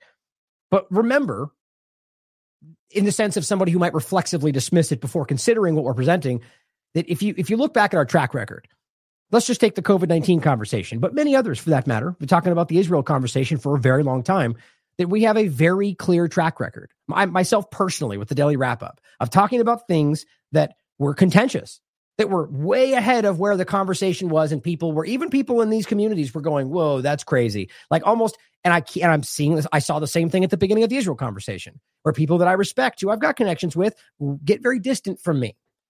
That happened during the COVID conversation until suddenly everyone came back around and all of a sudden we were friends again. And it just shows you that there's a very clear resistance from a lot of people to things that seem to be ahead of the curve and conversations that are, like we're going to get into, very real, approvable, peer-reviewed, science-studied conversation with documents from the military, like this kind of stuff. And yet it's weirdly dismissed because it's like with Derek's work on fluoride right now, which, by the way, he's doing amazing work there at the day 5, I believe. Make sure you don't miss our interviews, or rather Derek's interviews that have been outstanding. But one thing that Michael Connett said on his interview was that he's beginning to see that things are actually shifting in the fluoride conversation. And at one point it was like, you just don't talk about that. No matter what, no matter how valid it is. I mean, we're putting in the water. It's real, right? So we should study it. No, you don't study fluoride. You just don't talk about it. It's bad for your career. It's bad for everything. Why is that? Because there's an obvious agenda around it. But so that means that all these meek people out there in the field that's supposed to be doing the challenging work are just kind of happily omitting it because they know it's a no-no zone. We don't go there. We don't talk about 9/11. We don't talk about fluoride. We don't talk about geoengineering. That's cowardice, right? That's ridiculous. So I want to point out that in this conversation, again, that it may very well turn out to be that I'm completely off base with this, but recognize that there are valid, provable points to what we're going to talk about, and that I think that I have earned the right for people to consider what we're discussing because of a track record of how much we've shown you long before it came to be something that was prominently being discussed. Not to say that you should blindly trust it. Question everything, especially what we're going over, but just realize this is not some flimsy discussion. I truly think this is going to be more and more prominent as this goes forward. But this was the video discussing the overlap to the border as it applies to biometrics, but immigration as well. And here was the, trying to see anything else I want to point out. The point about Donald Trump's executive order about the expedited completion of the biometric entry and exit tracking system. which is also being pushed forward during Biden's administration, and as well as the building of the wall under Biden's administration, despite the fact that they said the exact opposite would happen. Again, showing you that from whatever angle, whatever side of the two-party illusion, the same things continue forward. And then the overlap of the immigration discussion and how that's being used. They're pulling biometrics from all these people. It's an incredible and obvious overlap to the Great Reset direction. How the tech giants created what DARPA couldn't in regard to the same thing with in the tracking surveillance. This is Palantir discussion. But the UN point, right? How the United Nations is funding migration, giving them cash cards and so on. So you may think that's benign. Maybe it is. Either way, somebody aside from that who might see a way to use that for weaponized migration could be driving the UN's actions in that regard, or they're a part of it. Either way, it's not hard to see how this very action, whether altruistic or not, can be used against people unwilling to acknowledge it, or rather just by people that aren't willing to admit that it's being done to them. Like the US, for example. But then showing you I think it was right here, this stuff. Like this, that's where I got that image from. Showing you what they're doing. Iris scans, fingerprints, face prints, everything. Biometrics, guys.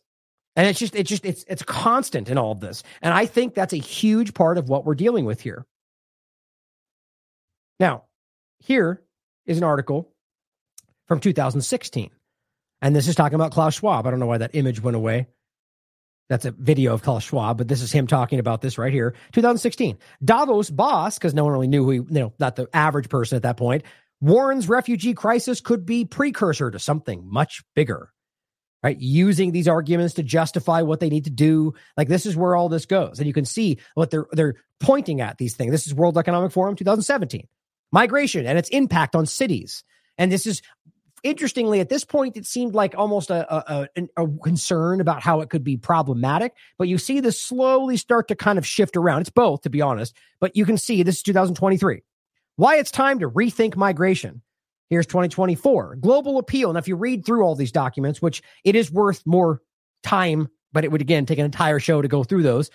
This is from UN Migration. I think, and this stands for, what was it again? It's in here, right here somewhere. Intergovernmental Organization. No, it's not it.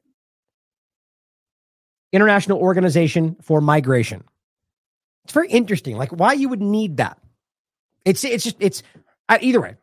This is about, in my opinion, maintaining this. And if you read through these documents, it's very clear that this is just a constant reality and the people are migrating. We have to make sure that they have what they need. Now, again, you could see that as altruistic.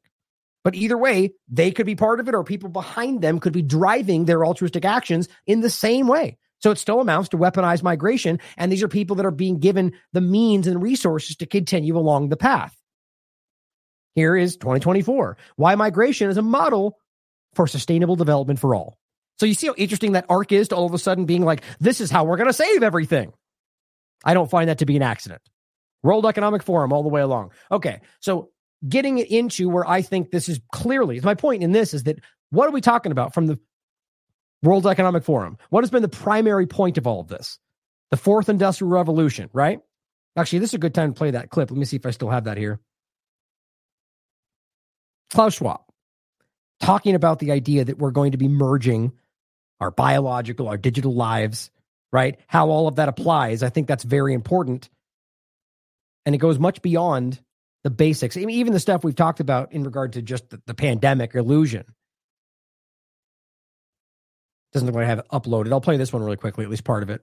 What the fourth industrial revolution will lead to is a fusion of our physical, our digital, and our biological identities. The difference of this fourth industrial revolution is it doesn't change what you are doing.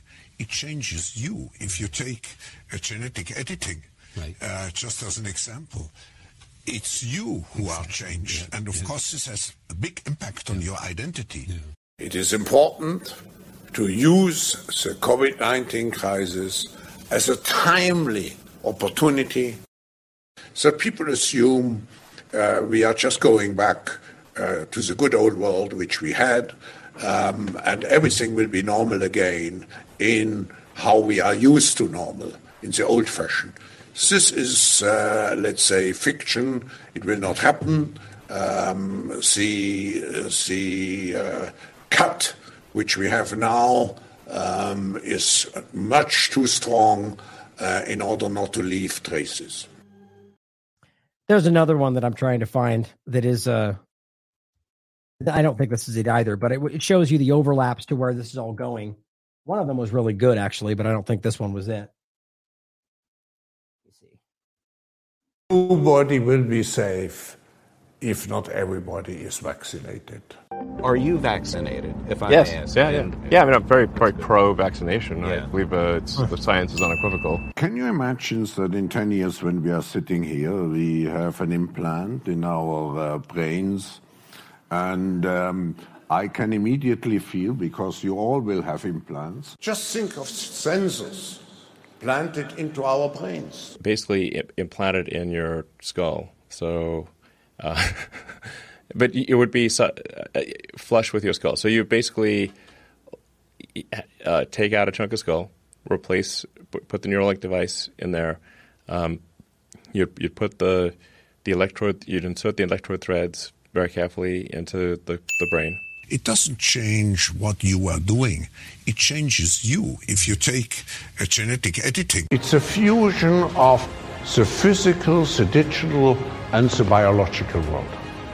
That's really the essence of the fourth industrial revolution. A merger with biological intelligence and machine intelligence. An effort for man to merge with machine in a healthy way. Yes. To beat machines, you basically have to merge with machines. Most likely, yes. As work is changing, is a universal basic income really a solution to this problem? I think ultimately we will have to have some kind of universal basic income. And I think some kind of a universal basic income is going to be necessary. Decarbonization of the economy. Where are they traveling? How are they traveling?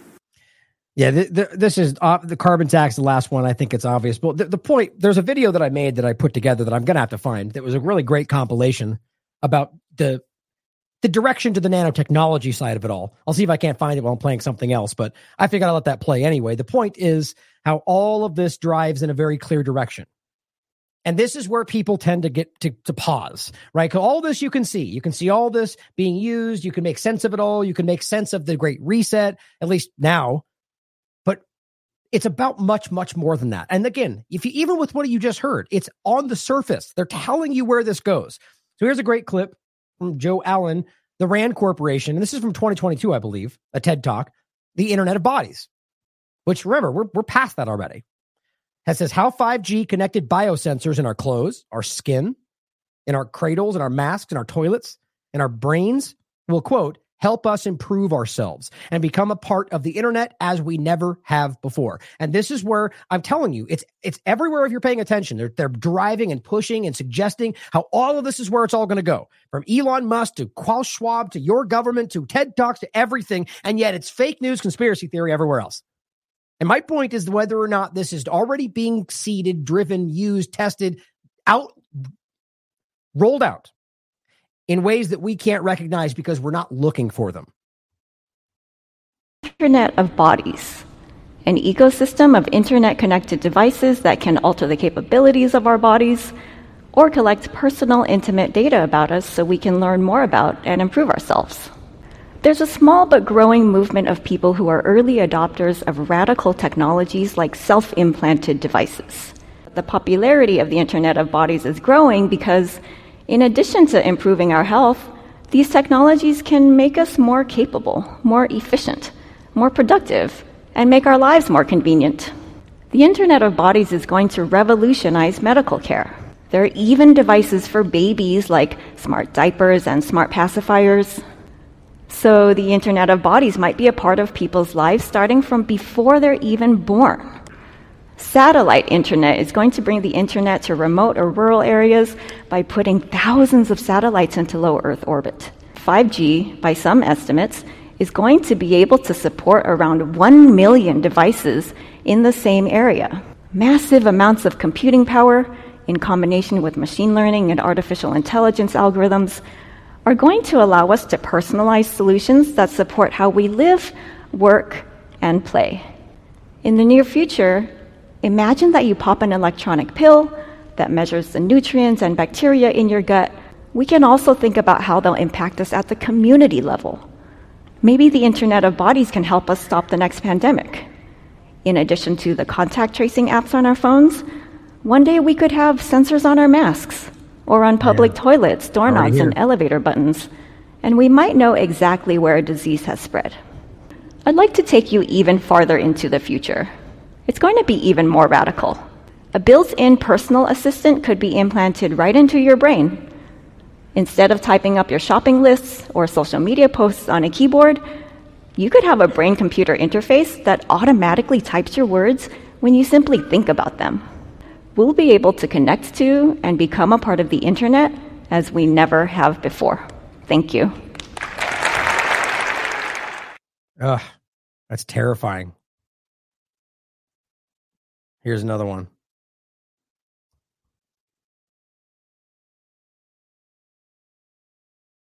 First off, a video. It's going to make you see the future and understand a wonderful future where we can use brainwaves to fight crime, be more productive, and find love. Let's roll. You're in the zone. Even you can't believe how productive you've been. Your memo is finished, your inbox is under control, and you're feeling sharper than you have in a decade. Sensing your joy, your playlist shifts to your favorite song, sending chills up your spine as the music begins to play. You glance at the program running in the background on your computer screen and notice a now familiar sight that appears whenever you're overloaded with pleasure. Your theta brainwave activity decreasing in the temporal regions of your brain. You mentally move the cursor to the left and scroll through your brain data over the past few hours. You can see your stress levels rising as the deadline to finish your memo approached, causing a peak in your beta brainwave activity right before an alert popped up, telling you to take a brain break. But what's that unusual change in your brain activity when you're asleep? It started earlier in the month. You send a text message to your doctor with a mental swipe of your cursor. Could you take a quick look at my brain data? Anything to worry about? Your mind starts to wander to the new colleague on your team, whom you know you shouldn't be daydreaming about, given the policy against intra-office romance. But you can't help fantasizing just a little. But then you start to worry that your boss will notice your amorous feelings when she checks your brain activity and shift your attention back to the present. You breathe a sigh of relief when the email she sends you later that day congratulates you on your brain metrics from the past quarter, which have earned you another performance bonus. You head home jamming to the music, with your work-issued brain-sensing earbuds still in. When you arrive at work the next day, a somber cloud has fallen over the office. Along with emails, text messages, and GPS location data, the government has subpoenaed employees' brainwave data from the past year. They have compelling evidence that one of your coworkers has committed massive wire fraud. Now, they're looking for his co-conspirators. You discover they are looking for synchronized brain activity between your coworker and the people he has been working with.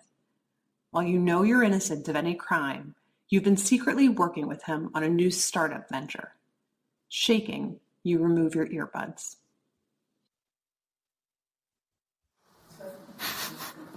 What do you think? Is it a future you're ready for? You may be surprised to learn that it's a future that has already arrived. Everything in that video that you just saw is based on technology that is already here today. Artificial intelligence has enabled advances in decoding brain activity in ways that we never before thought possible.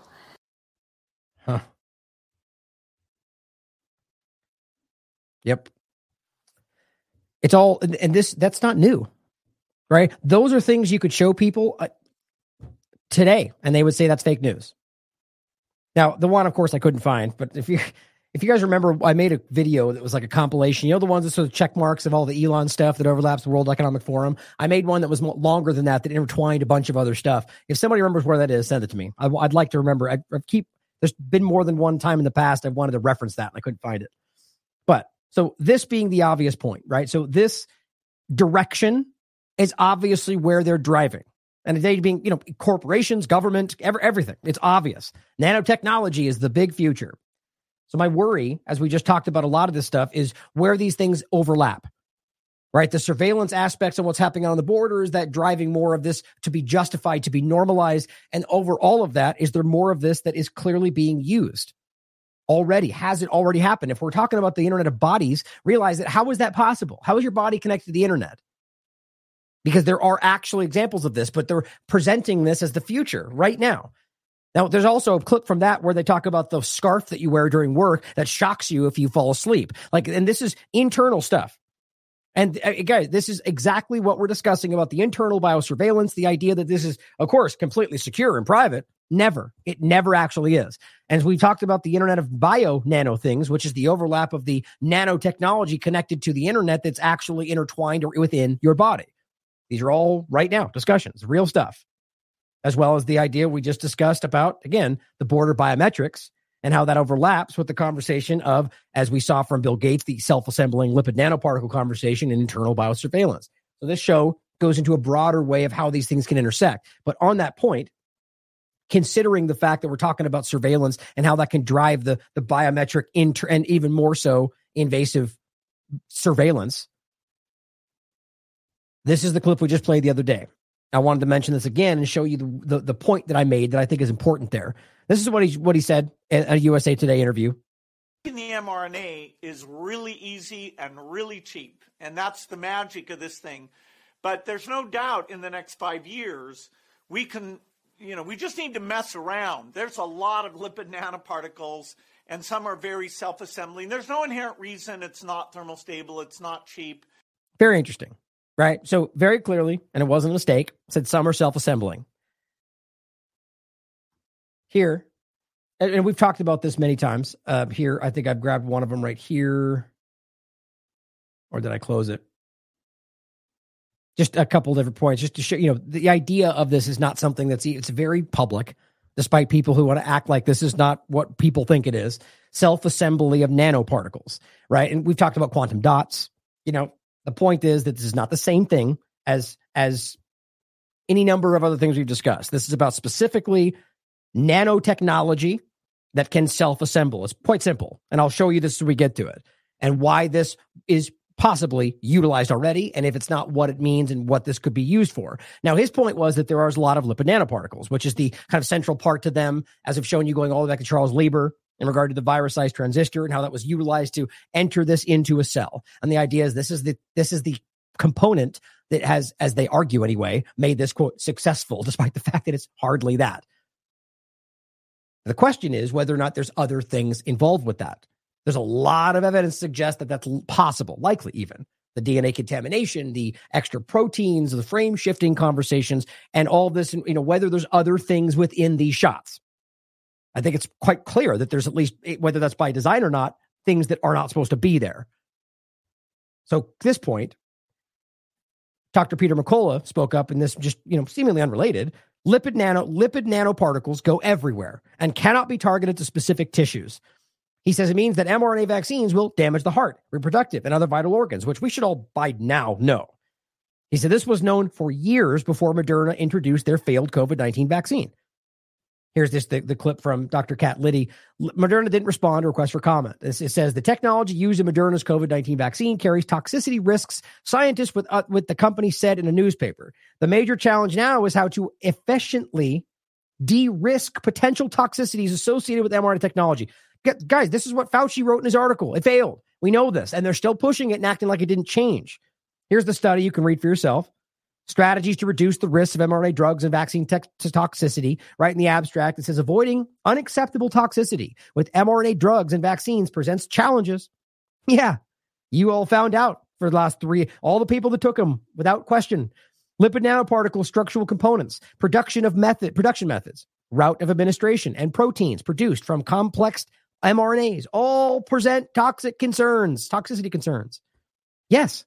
That's exactly the point. Like a lot of us were saying, the lipid nanoparticles alone, the mRNA alone, the spike protein alone, let alone combined, Each one of these things have individual problems that they didn't seem to care about. And as Derek Brose pointed out in his Disease X article, they publicly acknowledged the fact that this was what they wanted, not what was best suited for the problem. So they made that what they focused on, an underdeveloped platform technology. That's exactly the way they framed it. So it was an open experiment, which is where I come with this point about the idea that I think something else was being done, maybe multiple things. Is smart dust already in the use of the population? That's a yes, regardless. I connected those points. Regardless of the first point, was COVID-19 an attempted experimental next step for something? I think that's exactly what we're dealing with, that these were experiments that we were being tested on, and plenty of perceived very smart people are just too blinded by their own perceived intelligence or willingness to go along with what other people are told smart people do. So they ignore the obvious, the overwhelming amount of evidence that shows that there was something else going on here.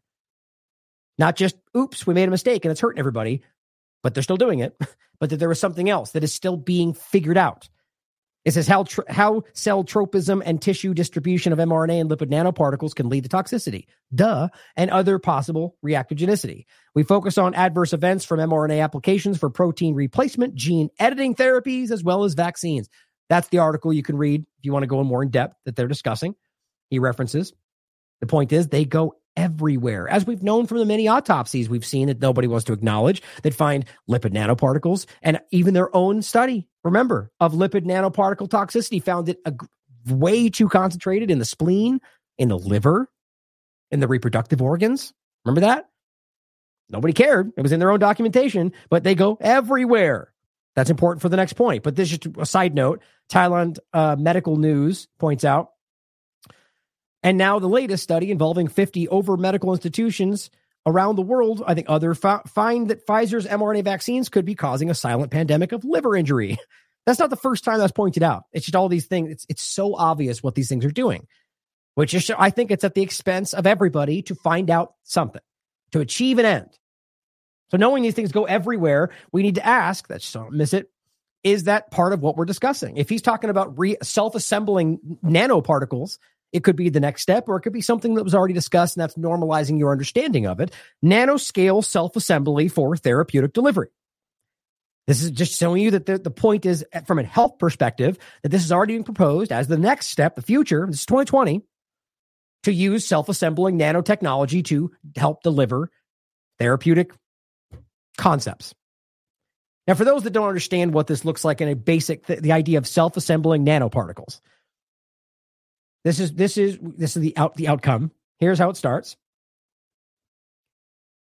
And by the way, this is from the Argonne National Laboratory. A verified check, if that means anything to you. So all it's showing you is these are nanoparticles.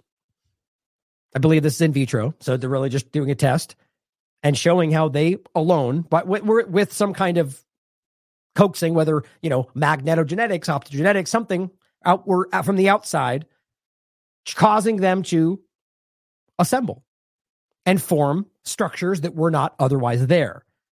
And this is where it gets really interesting. Really quick, you get the point, so you can see how they've come together, right? This is an older video too. So here is another example. This one's just self-assembling wires. The same point, really, showing you how these things react and how they can be manipulated. And another example of a self-assembling nanotechnology aspect is graphene oxide. We've talked about that. It's very widely studied for specific vaccinology technology, for any number of other things. Oh, it's going really slow is the point. So you can see it's just slowly growing. See it?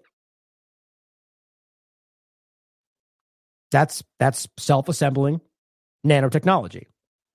And it's being driven by this wire. That's what it ends up looking like right there. There you go.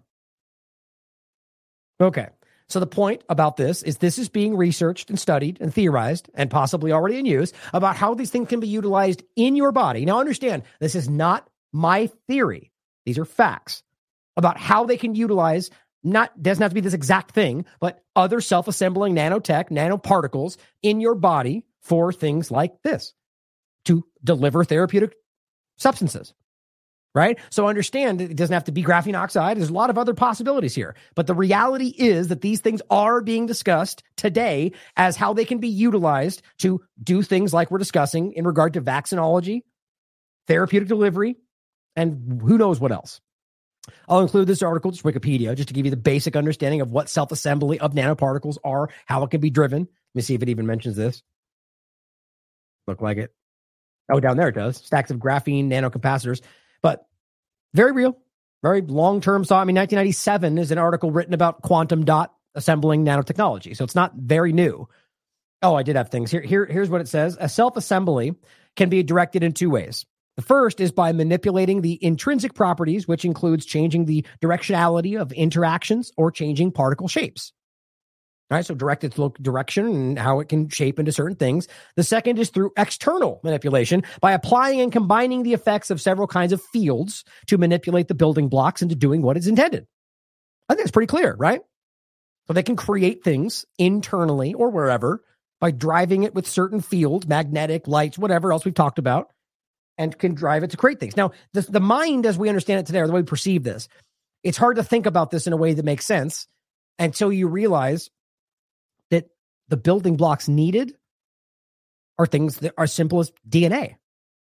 We're talking about the microscopic scale at this point, for the most part, like fiber-sized transistor level. And the idea being that these are materials that might be needed to grow or create or, like, for instance, the point they say they're going to turn your body into a drug factory and turn your body into something that's creating the proteins that they need. Now, that's as simple as we've talked about with the mRNA technology by creating, well, it's simple, but creating the situation where your body then creates the protein they say you need, right?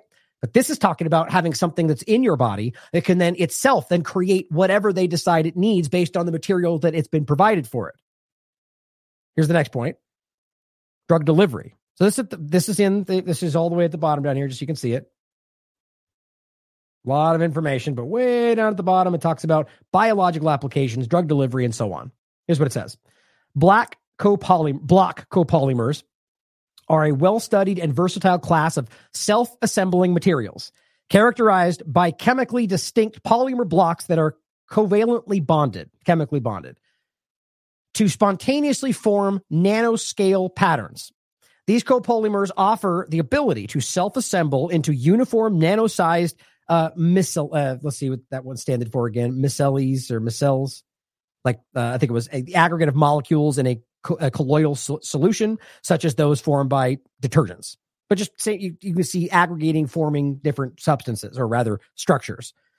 Excuse me. And it says, and accumulate in tumors via the enhanced permeability and retention effect. So here's an interesting point. Whether or not these things are adding to the turbo cancers that we're seeing. And that's just one more byproduct of them trying to figure out how to make this work for them. Polymer composition can be chosen to control the, I think it's micelle, it's probably micelle size. And I could just look it up, but I don't care. And compatibility with the drug of choice. The composition can be chosen to control the size as well as the drug of choice. The challenges of this application are the difficulty of reproducing or controlling the size of self-assembly nanoparticles, preparing predictable size distribution, and the stability of the micelle and with high drug load content. Right. So we could argue these are things they're still trying to figure out. And by injecting a lot of people around the world with their gene therapy to see how they could make this work or not is one way you could look at that. Magnetic drug delivery. Magnetic nanochains are a class of new magneto-responsive and super paramagnetic nanostructures with highly anisotropic shapes, chain-like, which can be manipulated using magnetic field and magnetic field gradient. The magnetic nanochains possess attractive properties which are significant added value for many potential uses, including magneto-mechanical actuation-associated nanomedicines in low and super low frequency alternating magnetic fields and magnetic drug delivery. Simple. Point is, you can obviously see how that plays into a lot of different conversations, and the idea that these things very well could be. I mean, if you look at the source material in this is old stuff. Not old as in, but not from the last year. Nanoparticles under cell imaging have good biological labeling and sensing because of brightness and photostability. Thus, certain self-assembled nanoparticles can be used as imaging contrast in various systems. Combined with polymer cross linkers, the fluorescence intensity can also be enhanced. Surface modification with functional groups can also lead to selective biological labeling. Point is, it's obvious that these things are useful in a lot of the different things we're discussing, and possibly, I argue, are things that have been already deployed, tested, and used. Now, this is where my point comes into the idea of the shots that were already deployed and what we're already finding out about it. So hypothetically, and again, just hypothetically, we're talking about a potential nanotechnology or self-assembling nanotech that could have been used. And if that was the case, what were the materials? Right? What would be, how could it utilize, what could it build without material? Well, here's one of these possibles, right? That it could be things that have already been put in your body, like all the different garbage that we pretend that they don't know about. Glyphosate and PFAS and dioxins and whatever else. Maybe that's what's going on. But here's an interesting point. 2016, using DNA to program the self-assembly of colloidal nanoparticles and microparticles. Well, that's pretty interesting. It says DNA is not just the stuff of our genetic code. It's also a means to design self-assembling materials. Grafting DNA onto nano and microparticles can, in principle, program them with information that tells them exactly how to self-assemble. You don't say. Well, that seems pretty damn interesting, doesn't it? Especially when you realize DNA fragments detected in both the monovalent and the bivalent Pfizer and the Moderna shots. How did that happen? How did they all make the same exact mistake in every single version? Think about that for a second. You're talking about Pfizer's original shot, and then it's bivalent, and now the current ones. And then Moderna's completely separate, not the same shot, and their first version and their second version. But yet they all continually have the same mistake, DNA fragments, or not. Just something to consider. The reality that we have to understand by now that these things, like, it's just not possible to me that they failed in exactly the same ways multiple times in a row. In different companies with different iterations. That's ridiculous. This is the stuff that I'm blanking on his name off the top of my head. Don't know why. I have his clip right here. Shoot. This guy. We should be having a public dialogue, and it should be something that rises to the level of legislation. We should not allow the National Institutes of Health or the Department of Defense to allocate funding to amplify these agents so that allegedly we can study them in the case that they fall into the hands of bad people. Because the evidence has shown us that the bad people who actually have unleashed these pathogens since 1991, and by the way, if you go to miscellaneous Memorandum 7 and other documents, we can go back to the 1950s. The bad people who unleash these things on the population are us. It is the U.S. who's doing it. Barton, thank you. I greatly respect him, too. I've completely spaced on it. So, clearly, that was not an accident. David Martin, yeah. I don't even know how you could accidentally do that. Like, the odds of that are ridiculous. But, oh, and by the way, here's just another example. And this looks weird. It's like a weird PowerPoint presentation, but this, you can see the URL. This comes directly from the South Carolina legislature. From, .gov right there. And it's simply saying, as a matter of fact, which in their opinion it is, but I agree, the Pfizer mRNA vaccine is contaminated with the plasmid DNA vector that was used as the template for in vitro transcription reaction. You'd think this would be huge news, but the corporate media, who are only gatekeeping controlling of narratives, don't care.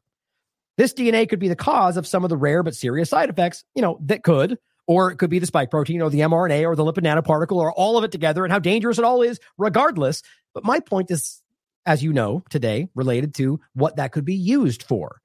So now you've got 4 things pumping through your veins if you're that following, if you followed that much of their narratives. So you've got a lot of DNA contamination, which then seemingly could be utilized if and when you did have self-assembling nanoparticles that could be using that, as we discussed, to program the self-assembly of these nanoparticles or use for building blocks. And this was the science.org article. Further evidence supports controversial claim that SARS-CoV-2 genes, and that means, by the way, same as the shot itself, can integrate with human DNA. So the point there is that there's another overlap to how that your own DNA might be manipulated in a certain way to cause a certain outcome. As I said before, completely hypothetical. I'm just throwing out possibilities based around the factual information that we can prove. Now, considering all of that, I think it's still a very valid question to wonder whether or not all of that, which, by the way, is not even contentious these days. Seems like everybody at some level thinks something like this was simply another experiment to see how these things could be effective.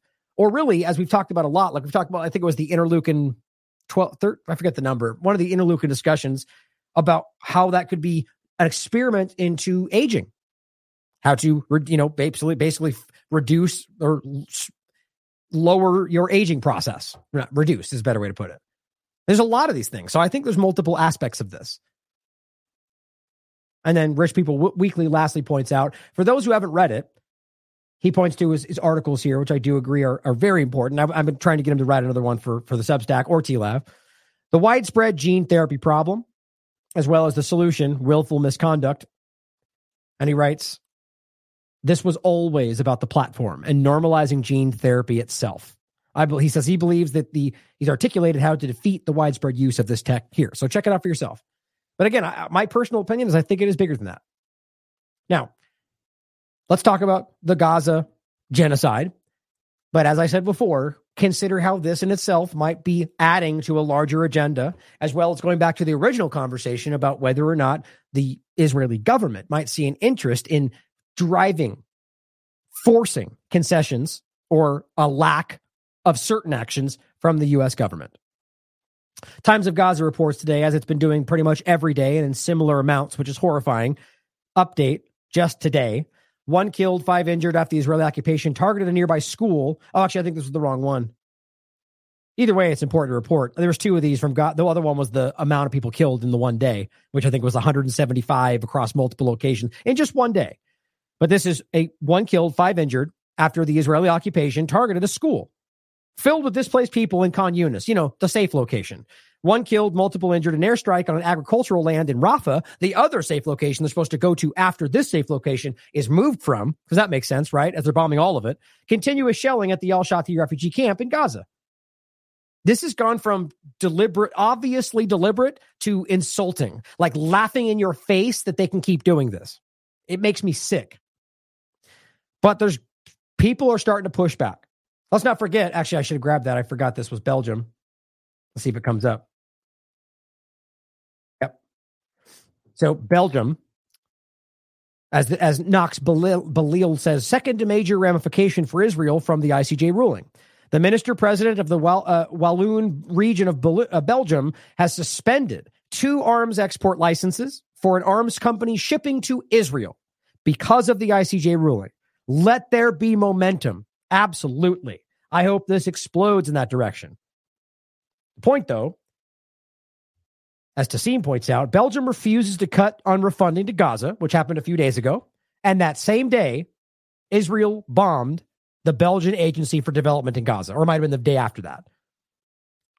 That's my point. That's laughing in your face. That you don't want to toe our line as a government entity? Well, we're going to bomb your building in Gaza.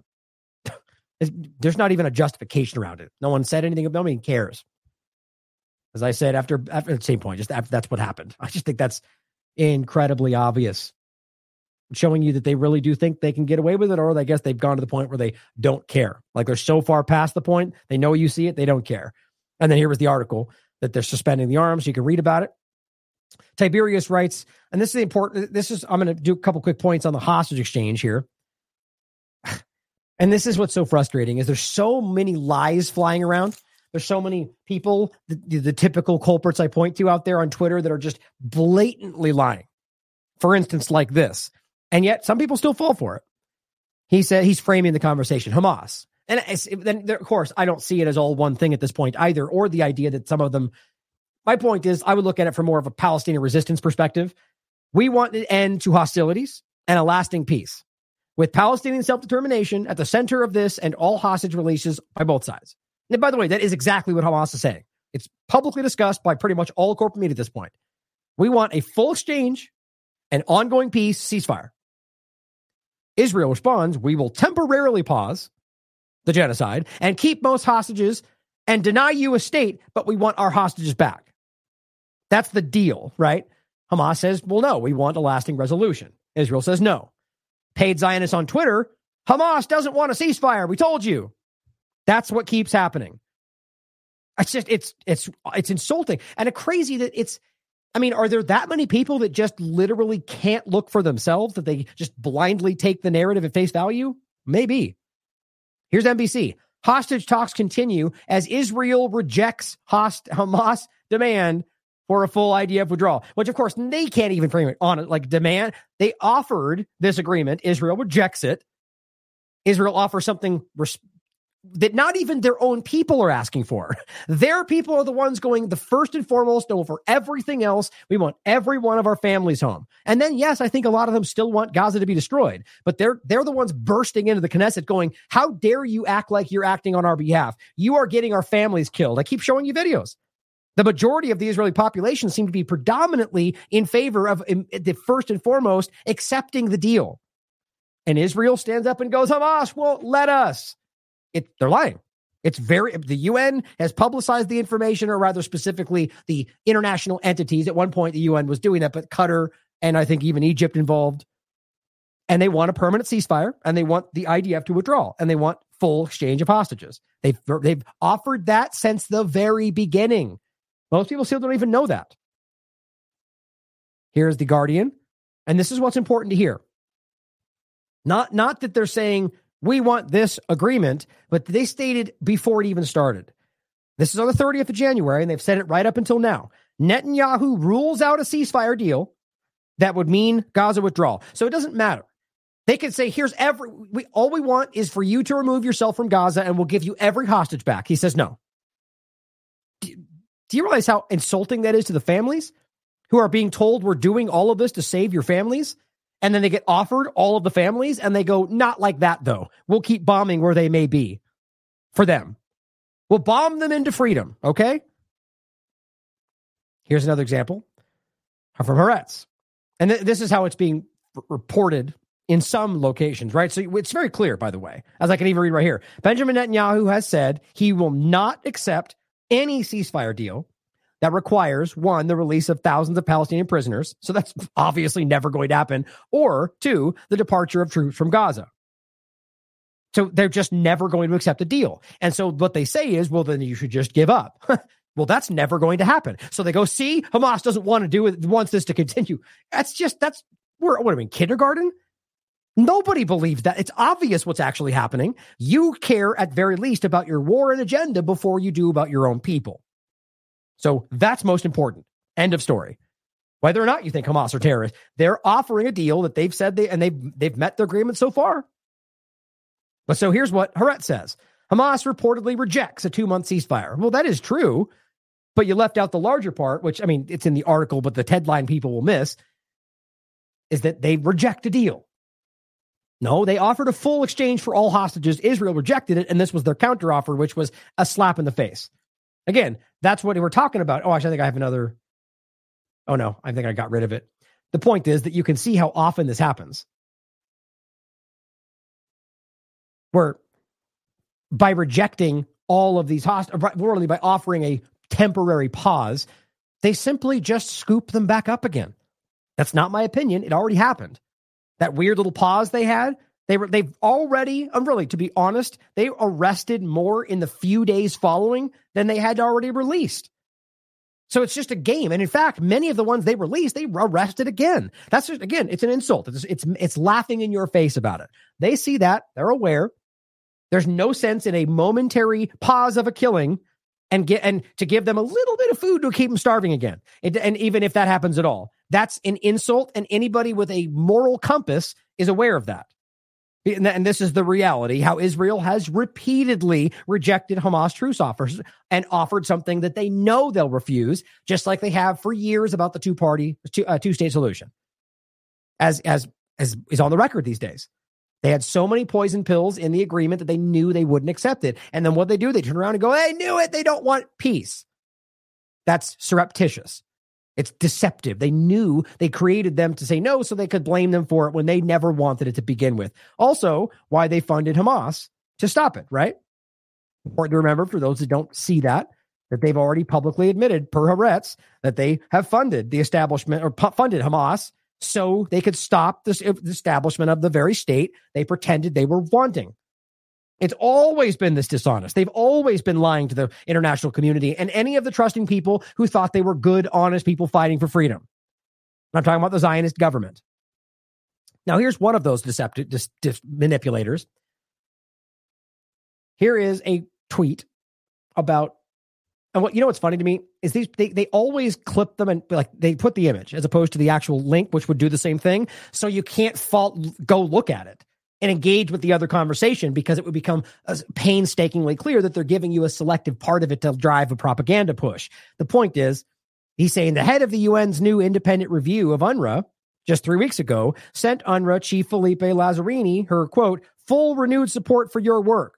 More useful than ever, which, by the way, was the same thing the U.S. said, the same thing that most people said, even as they later pulled funding. So they all seem to agree that this is central to the survival of Palestinians, and then they pulled the funding to show you that they just don't care about these people. But it says 4 days after our expose. Your expose, you mean your broad insinuations with basically nothing to back it up, that everyone after actually looking at it were very clearly recognized it was not sound? I mean, it's been laughed about by Sky News, by BBC. They break it down and go, look, this is like basically one person. Some of them were dead. Some of them didn't even work for UNRWA. They just broadly assume based on all sorts of factors because that's all they have.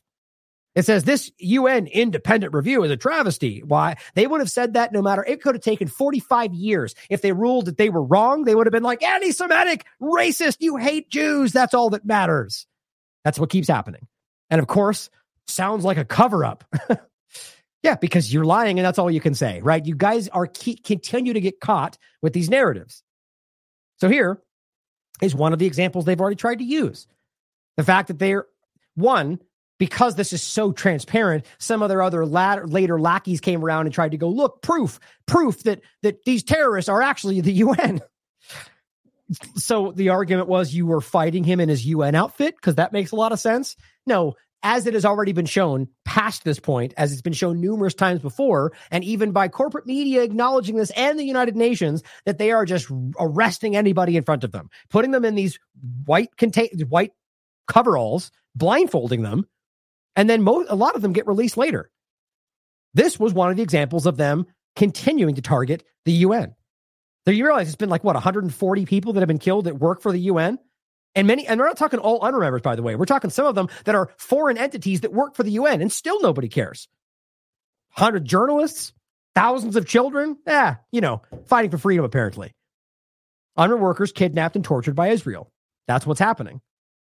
Now here is one example, before we continue with the UNRWA point, of a Palestinian pediatrician, Saeed Marouf, who returns to the work at the hospital in Gaza immediately after he was freed from captivity from Israel, despite the torture he was subjected to during his 45-day detention, without being charged, without even being suspected, just because he's Palestinian. You're arrested. We can't have doctors around there helping the people we shoot, so you're arrested.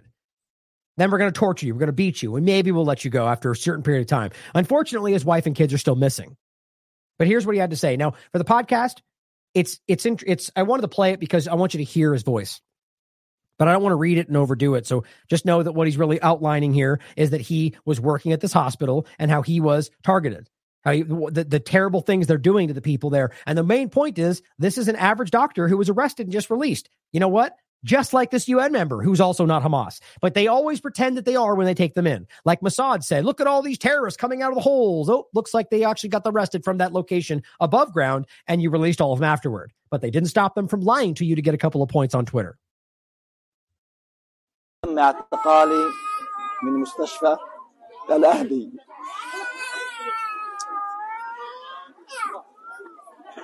ما عرفتش حاجة عن صورتي من برا. وزوجتي وولادي ما بعرفهم وين. شو قادر أصل لهم. ساعة ما خدوني كانوا يغسلون في المكان اللي فيه مرض وولادي. تم اعتقالي من داخل المستشفى ومكثت في السجون الإسرائيلية 45 يوما تحت التعذيب الشديد والتجويع. Torture, starvation. تم الإفراج عني بالأمس والآن أنا على رأس عملي بمستشفى يوسف النجار. 45 يوم ضرب مربطات بالحديد 45 يوم الكمامة على عيني 45 يوم الكلبشات في رجلي ورغم كل المأساة هذه أنا وزملاء الأطباء أكيد هم مثلي رجعوا على عملهم. هذا واجب إنساني ولازم يؤدى. إيش ذنب الطفل هذا؟ ليش الطفل هذا ضل عيان؟ لمين أسيبه؟ It's just so hard, you know, this grown man is breaking down, crying because of all these children that he wants to help, but he can't do anything about it. He has nothing to use for them, while the people trying to help are being tortured and imprisoned. You know, it's you know, God dang it, this whole conversation, it just gets so frustrating to talk about because it's so obvious, and it continues to make this like background feeling of how, you know, it makes you feel desperate. It makes you feel like, I mean, how are we possibly going to overcome this when these supposed leaders don't care? You know, it just shows you that we've always only been able to depend on ourselves and our families and those we are in our, you know, our families, really, our friends and our families in our own circles. The idea being that we need to act of our own accord, act in the ways that you feel you can affect the world around you. And we all need to do that. To rely on these so-called authority figures will always lead us the wrong direction. That's my personal opinion. But here is another example of the extremist settlers, right, who are now apparently being sanctioned by the United States, which I think is completely meaningless. It's just a gesture to make you think they care. Here they are surrounding the headquarters of the UNRWA workers, right? This is an effort to continue to attack the very group that is the saving grace for these Palestinians. And listen to what they're saying.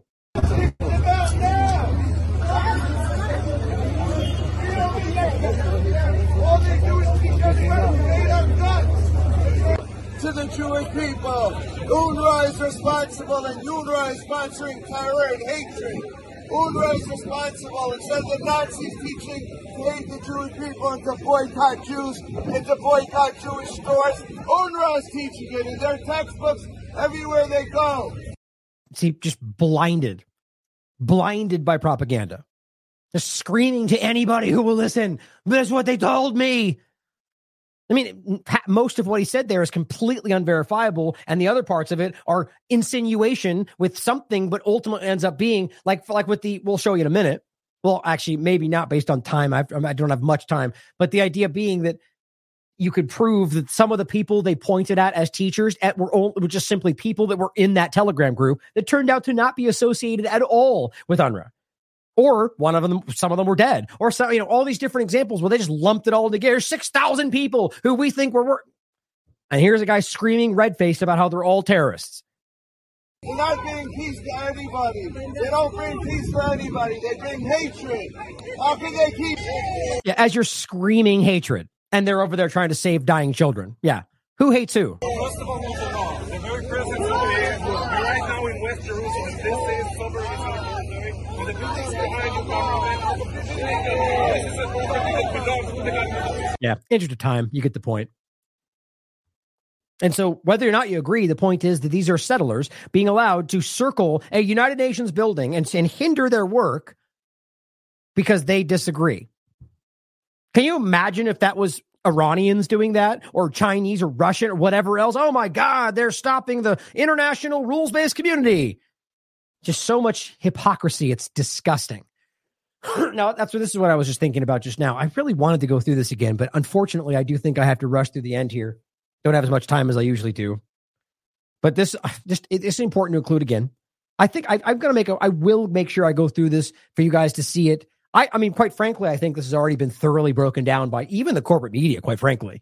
But this is a great thread, Aisha K here, in regard to all the stuff they're alleging. And it's absurdly obvious. It's insinuation. It's conjecture.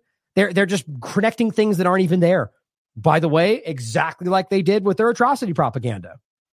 Here's UNRWA saying, we cannot deliver humanitarian aid under fire. So not only are they surrounding their headquarters, the Israeli government is literally shooting at the shipments they claim they're letting in, but they're not. Safe and sustainable humanitarian access is urgently needed everywhere, including in northern Gaza.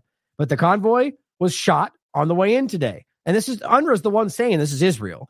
Here's another one. The third time the convoy has been hit by fire.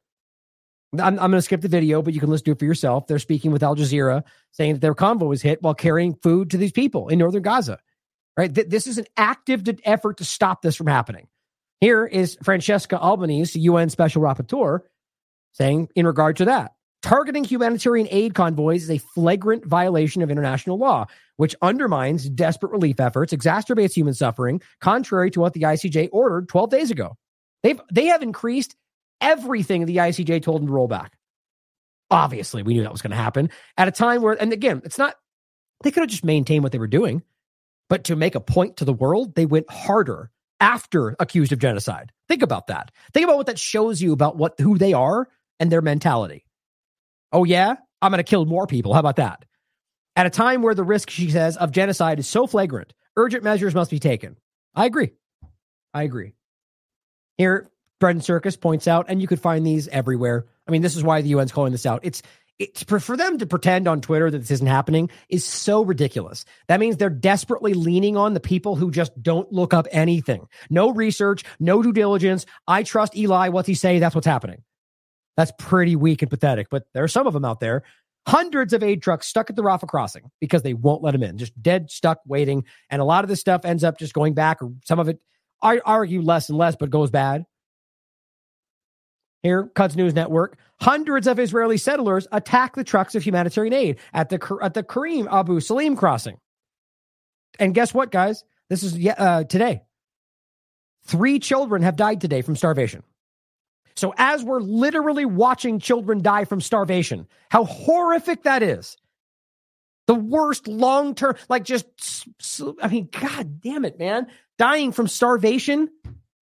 As that's happening, they're blocking the aid. They're running up and stopping it. They're surrounding the group that's trying to give it, while simultaneously pretending like it's not their fault, as from the government side of it. And even worse, 1.3 million children starved to death slowly. Israeli finds it hilarious to play games with food on social media in the Gaza Strip. This is next level sociopathy.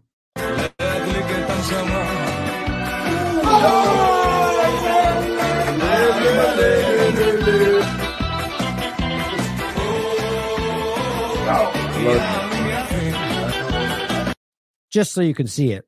Okay. These are IDF members in Gaza, like in Palestinians' broken homes, throwing what muffins? I don't know, some food for sure, throwing them across to try to hit something, wasting food while children at that moment are starving to death. 3 starved today while they were throwing these back and forth. Do you think that's by accident? They know what they're doing. They've been flaunting and pushing this stuff from the very beginning. They're relishing in the suffering of these Palestinian people. It really makes me sick. UNRWA pointing out in northern Gaza Strip, or in the north Gaza Strip, the scale of destruction is staggering. And you can see the video here for the podcast. I mean, it really is incredible. Look at that. It's I've never seen anything like it in my life. The footage shows one of their UNRWA health centers destroyed. There's nothing left. This is an unprecedented level of destruction and forced displacement taking place in front of our eyes. Now, the reason I showed this, because I've shown you many, I don't think anybody needs to be informed about how much destruction is taking place, is that this was where they drove them from, right? You need to leave the north of the Strip because Hamas, and we have to go after them, even though they just proceeded to destroy everything and kill most, if not all, Palestinians, including, by the way, or in addition to that, their own people. I still haven't seen a single example of a Hamas member. I don't know about you. Either way, they drove them from here, right? This is from October 10th. IDF tells the Gazans to flee to Egypt while they still can. What does it even mean? This is October 2023. Remember when this was being done? Remember, like right now, they're pretending we're not trying to push them into Egypt, even though they say that publicly. They're literally saying, you better go now. You better hurry while you still can. And the same day, October 10th, Israel bombs the Rafah crossing after telling the Gazans to flee through it. October 10th. You'd think that something like this, even reported by Israeli media, might actually do something. They might stop this. Nope. You could have this kind of provable evidence. And even Israeli media covered the same point. You had videos of Israeli bombings while the people were going where they were told to go. Here's PBS. Israel continues bombarding Gaza, including places it told Palestinians to evacuate to, December 9th. And by the way, this is not in the situation like they're saying, no, we told them to go to Khan Yunis, but then we told them to go there and they waited. No, we're talking about in the immediacy of saying, go to this place, right? So the day they go here, they bomb that place. Then they go over to Khan Yunis. And then they also bomb Rafah and then bomb Khan Yunis. And the point is they bomb everywhere. There's nothing safe in this location. They bomb the places that are safe. They bomb the places in between those places. And they bomb the place they tell you to go to next. Everybody can see this, and people are lying about it. And don't forget, New York Times did it. It's funny how the New York Times, Washington Post, they could write an article, and it used to be in the Congress. They talk about it. But today, nope, don't matter. Here's the New York Times telling you they're murdering civilians, and you guys all act like we're racist. And so I guess they get to pick and choose what they want to look at. I mean, these people are liars. New York Times investigated. Haaretz reported it. Israel used the most destructive bombs they have, these 2,000-pound dumb bombs, in the areas they told them to be in to be safe. I don't know what more you need to really see to understand who these people are. Times of Gaza, the occupation forces, and this is the same point, are opening fire on people who are attempting to leave Khan Yunis. Do you realize how grotesque that is? Because right now they're going, go to Rafah. You better leave Khan Yunis because we're going to get Rafah. That's what they're doing right now. That's what this is. They're dropping leaflets going, go to Rafah. That's where you need to go. And then when they try to leave, they shoot them. This has happened every single time. So add that to the dynamic. So they bomb the place they're currently in, even though they were told it would be safe. They bomb the road to the new place, and they bomb the new place. Then, when you actually maybe can sneak by somehow, they shoot you when you leave your buildings in the supposedly secondary old safe place. And the new one, for that matter. Nobody, it's everywhere. I just think this is the most grotesque reality, that they're torturing these people in real time, and everyone seems to know it, and it just keeps going. They're opening fire on anybody attempting to leave. Now, remember, that happened at the hospitals. That became a big public story, where they came out to try to go to the bathroom or get water, and they shot them. You know, the same way they shot their own Israeli hostages, even after telling them to come out and them saying, look, I'm Israeli, they shot him, killed him anyway. Oops. Hannibal, directive mistake. Israel asked Palestinians to evacuate, but is any place safe in Gaza? The point is, they're asking them to go to Rafah. That's where they're telling them to go right now. Here's Jerusalem Post. Israel will evacuate Palestinians ahead of invasion into Rafah. Now, you realize they shifted the narrative. This is a foregone conclusion. The defense minister and the others have made this very obvious now.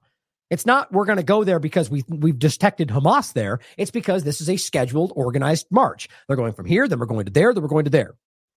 So are we just giving up on the illusion that this was only going where they found Hamas? They go here because you're going to be safe, but we're going to go there next. So why'd you tell them to go there? Because this is an ethnic cleansing. This is a mass extinction. That's what you're watching. And everyone just gets to watch along, apparently, because that's the world we live in right now. And my point here was they have now drifted all these leaflets down, even though they've already been bombing this location, telling them to go to Rafah, which, by the way, they've already been bombing. And they still will. In this video, you see children running for their lives because they know that they're going to start bombing right where they just dropped these, usually right afterward with barely any notice. Makes you sick. Even worse is the evidence that's continued to float around, and this has even made it into the corporate media, of torture, which shouldn't surprise anybody because it's been proven by countless different investigations, not least of which was the Amnesty International investigation from November 8th of 2023. Israeli and in the occupation areas.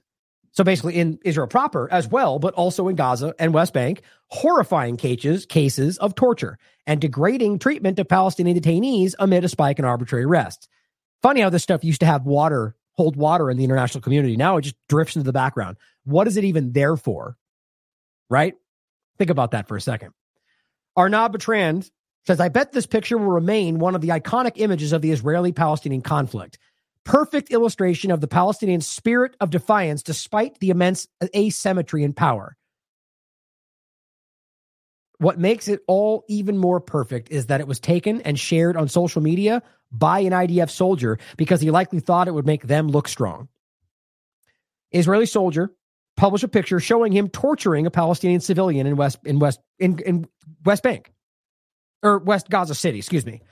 He said he blurred the gunshot in his leg, which you can find. There's other images of it. He is handcuffed and undressed. And here he is with some stick poking into his chest. He's cut. He's bleeding. He's being tortured. And the guy posted this praising that. I mean, this is common practice at this point. I showed you the other one where they were celebrating blowing up the building, which I think is right coming up here in a second. Right there. It's just...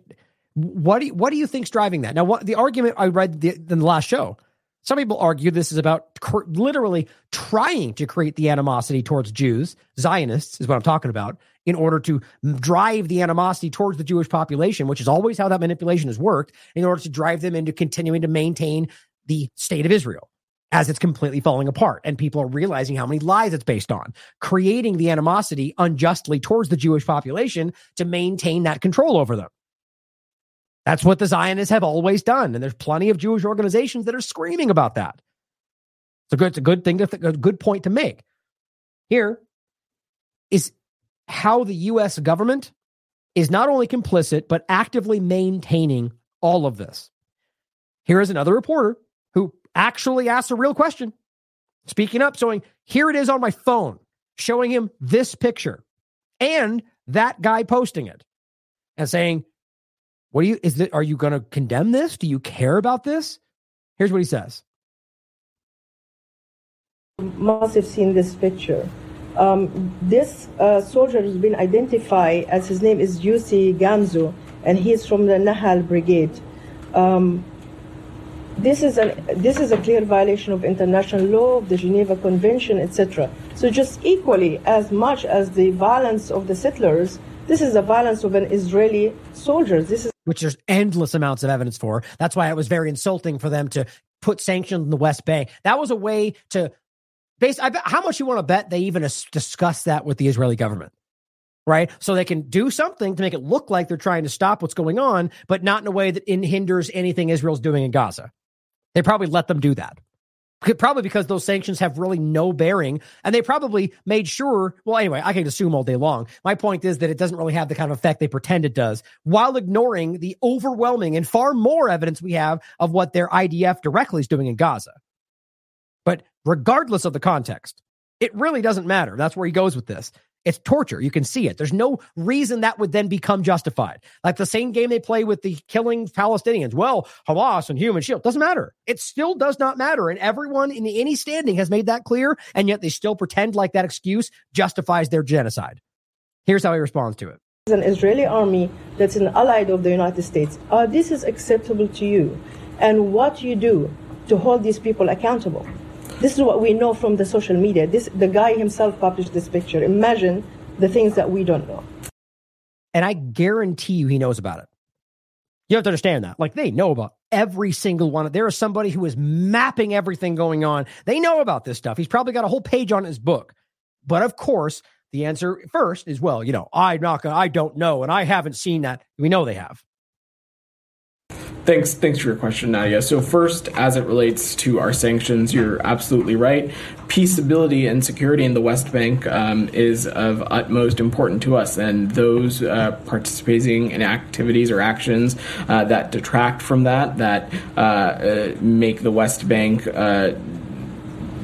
more destabilizing and risk the security situation, that is, of course, of great concern to us, and that's not it. Basically, he just used it in a really clumsy way to act like to use it as an opportunity to make it sound like they did something right. She didn't ask about any of that. Oh, you're right. Thank you. We did this because we care. It's like, that's not at all. She didn't ask that, first of all. She didn't even say that. So get past your fluff nonsense and go to the question, which he rarely ever answers. Why you saw the United States take appropriate action last week. In relation to the image that you shared, I've not seen that image specifically, but obviously it is. You realize it's already been discussed by corporate media. So you really think he hasn't seen that? If that's the case, you're the worst person this job has ever had. It's deeply troubling. How is it troubling if you haven't seen it? No knowledge or information as it relates to the circumstances. Doesn't matter. torture does not get justified because of circumstances surrounding that incident, and I will leave it to the IDF to speak to those specific situations. But is that how that works? Right? So your allies can commit genocide. And you go, well, it's on them. They can speak about it. No. We're asking you, bud. What do you think about it? What's the government's response to it? You can't just shift it away and go, they did it. It's their responsibility. You're giving them weapons to do that. You're supporting that. You're allowing it to continue. It's just so infuriating. Again, this guy or what they've been doing in this position has been the worst enemy of this whole agenda, because all it's done is showing you how feeble they are. Like they just, we're going to speak with our counterparts and we've stressed how much we care about human life. Okay, then they murder 500 people. Okay, but then we stressed how much we care. We want you to do more. Okay, well, then they go murder more people. It's just this nonsensical cycle.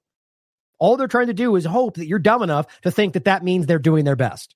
We have been clear to them that the respect for basic human rights, the respect for humanitarian law needs to be respected. So the respect for human rights has to be respected. Does that make sense? He's speaking nonsense. And those who do not comply with that need to be held accountable. So if I share this information with you, would you raise it with the Israelis? I'm not going to get. He won't even say yes, we'll raise it with them, which is what Matt Miller has said many times. Well, yes, we'll bring it to them and we'll get a response and we'll come back to you. He won't even acknowledge that anymore. I bet you he's got more marching orders now. We're not supposed to acknowledge anything anymore. Get into specific situations here, Nadia. This is not a operation that the United States is conducting. But are you serious? You're literally complicit under the eyes of the ICJ. That's literally in the works right now. These people are, I think this is showing desperation at this point. It comes to the impact on civilians, the treatment of civilians, the things that we see, not just in social media, but elsewhere, in our conversations with people on the ground, in our assessments with things on the ground. We raise those issues with the Israelis. They raise them, right? Oh, good. Well, they killed a bunch of women today. Oh, we raised it. We raised it yesterday. Good. Good job, man. What about all these children that are starving? Well, we raised that issue. We raised it with them. Okay. Like, at what point does this become laughable? Like, okay, you're ridiculous, man. You can raise all you want. They don't care what you're saying. And, it's just this game. Think about it for 10 seconds, what you think they would say if Russia was responding that way. If they were working with Belarus and they were murdering people in Ukraine every 30 seconds, they're like, well, we raised it with them and we told them we want them to stop. Do you think the U.S. would care? No, they wouldn't. They would say Russia's complicit in war crimes. We're going to bring them down. You know how that would work. These people are exposing themselves to be the bad guy, if you want to look at it in those binary terms, which doesn't mean that there's even a good guy. It just means clearly this is not what good people do. Here is an example of a Hamas member, a Al-Qasim fighter. I thought this was interesting. Now, you could argue this could be fake or someone could lie, but my point is that I think what's interesting is to consider this perspective, that just because somebody has joined Hamas or Palestinian Islamic Jihad or any one of these groups doesn't then by default mean they are what Israel says. What's interesting about this is that you can prove that what they're doing right now is driving young people to join these groups. So you can't then pretend that that means they're all one thing. Clearly, there are people that join. Let's just say, for example, that this is a terrorist group that is exactly what they're saying it is. Well, a person joined it today under the guise that they're fighting Israel because that is what's happening. So you can see how that may change over time. And I think that's part of what's happened since 2006, which was the, I think, illegitimate election because Israel wants these entities in power to keep this divided, as they've publicly stated at this point. Either way, you can see how somebody might join this group because of the last illegal war on Gaza that killed a lot of innocent people. And then, and I'll let it speak for itself. Here's what he has to say. He used to be a gym trainer, but life under Israeli occupation made him change course. أكثر شغلة أثرت فيه اللي استشهاد صاحبي من أجل تاريخ استشهاده بجزء 2013 استشهد.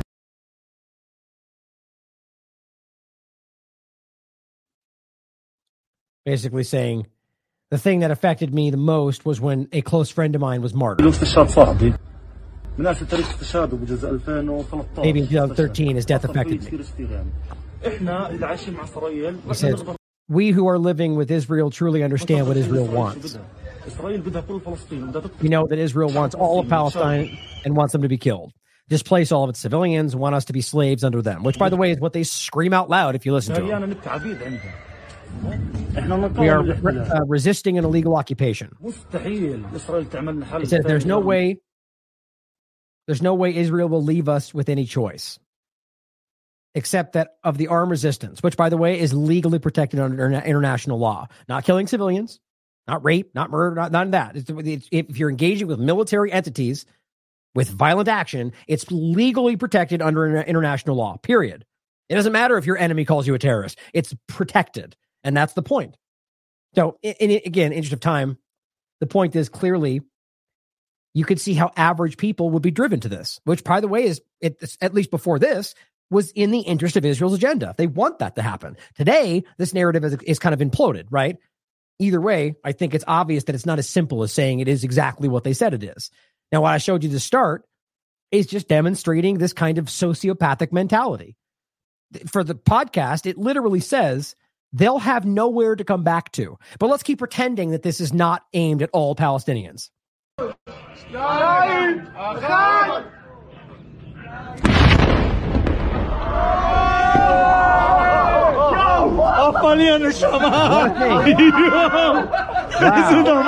All cheering in, by the way, a Palestinian home they destroyed.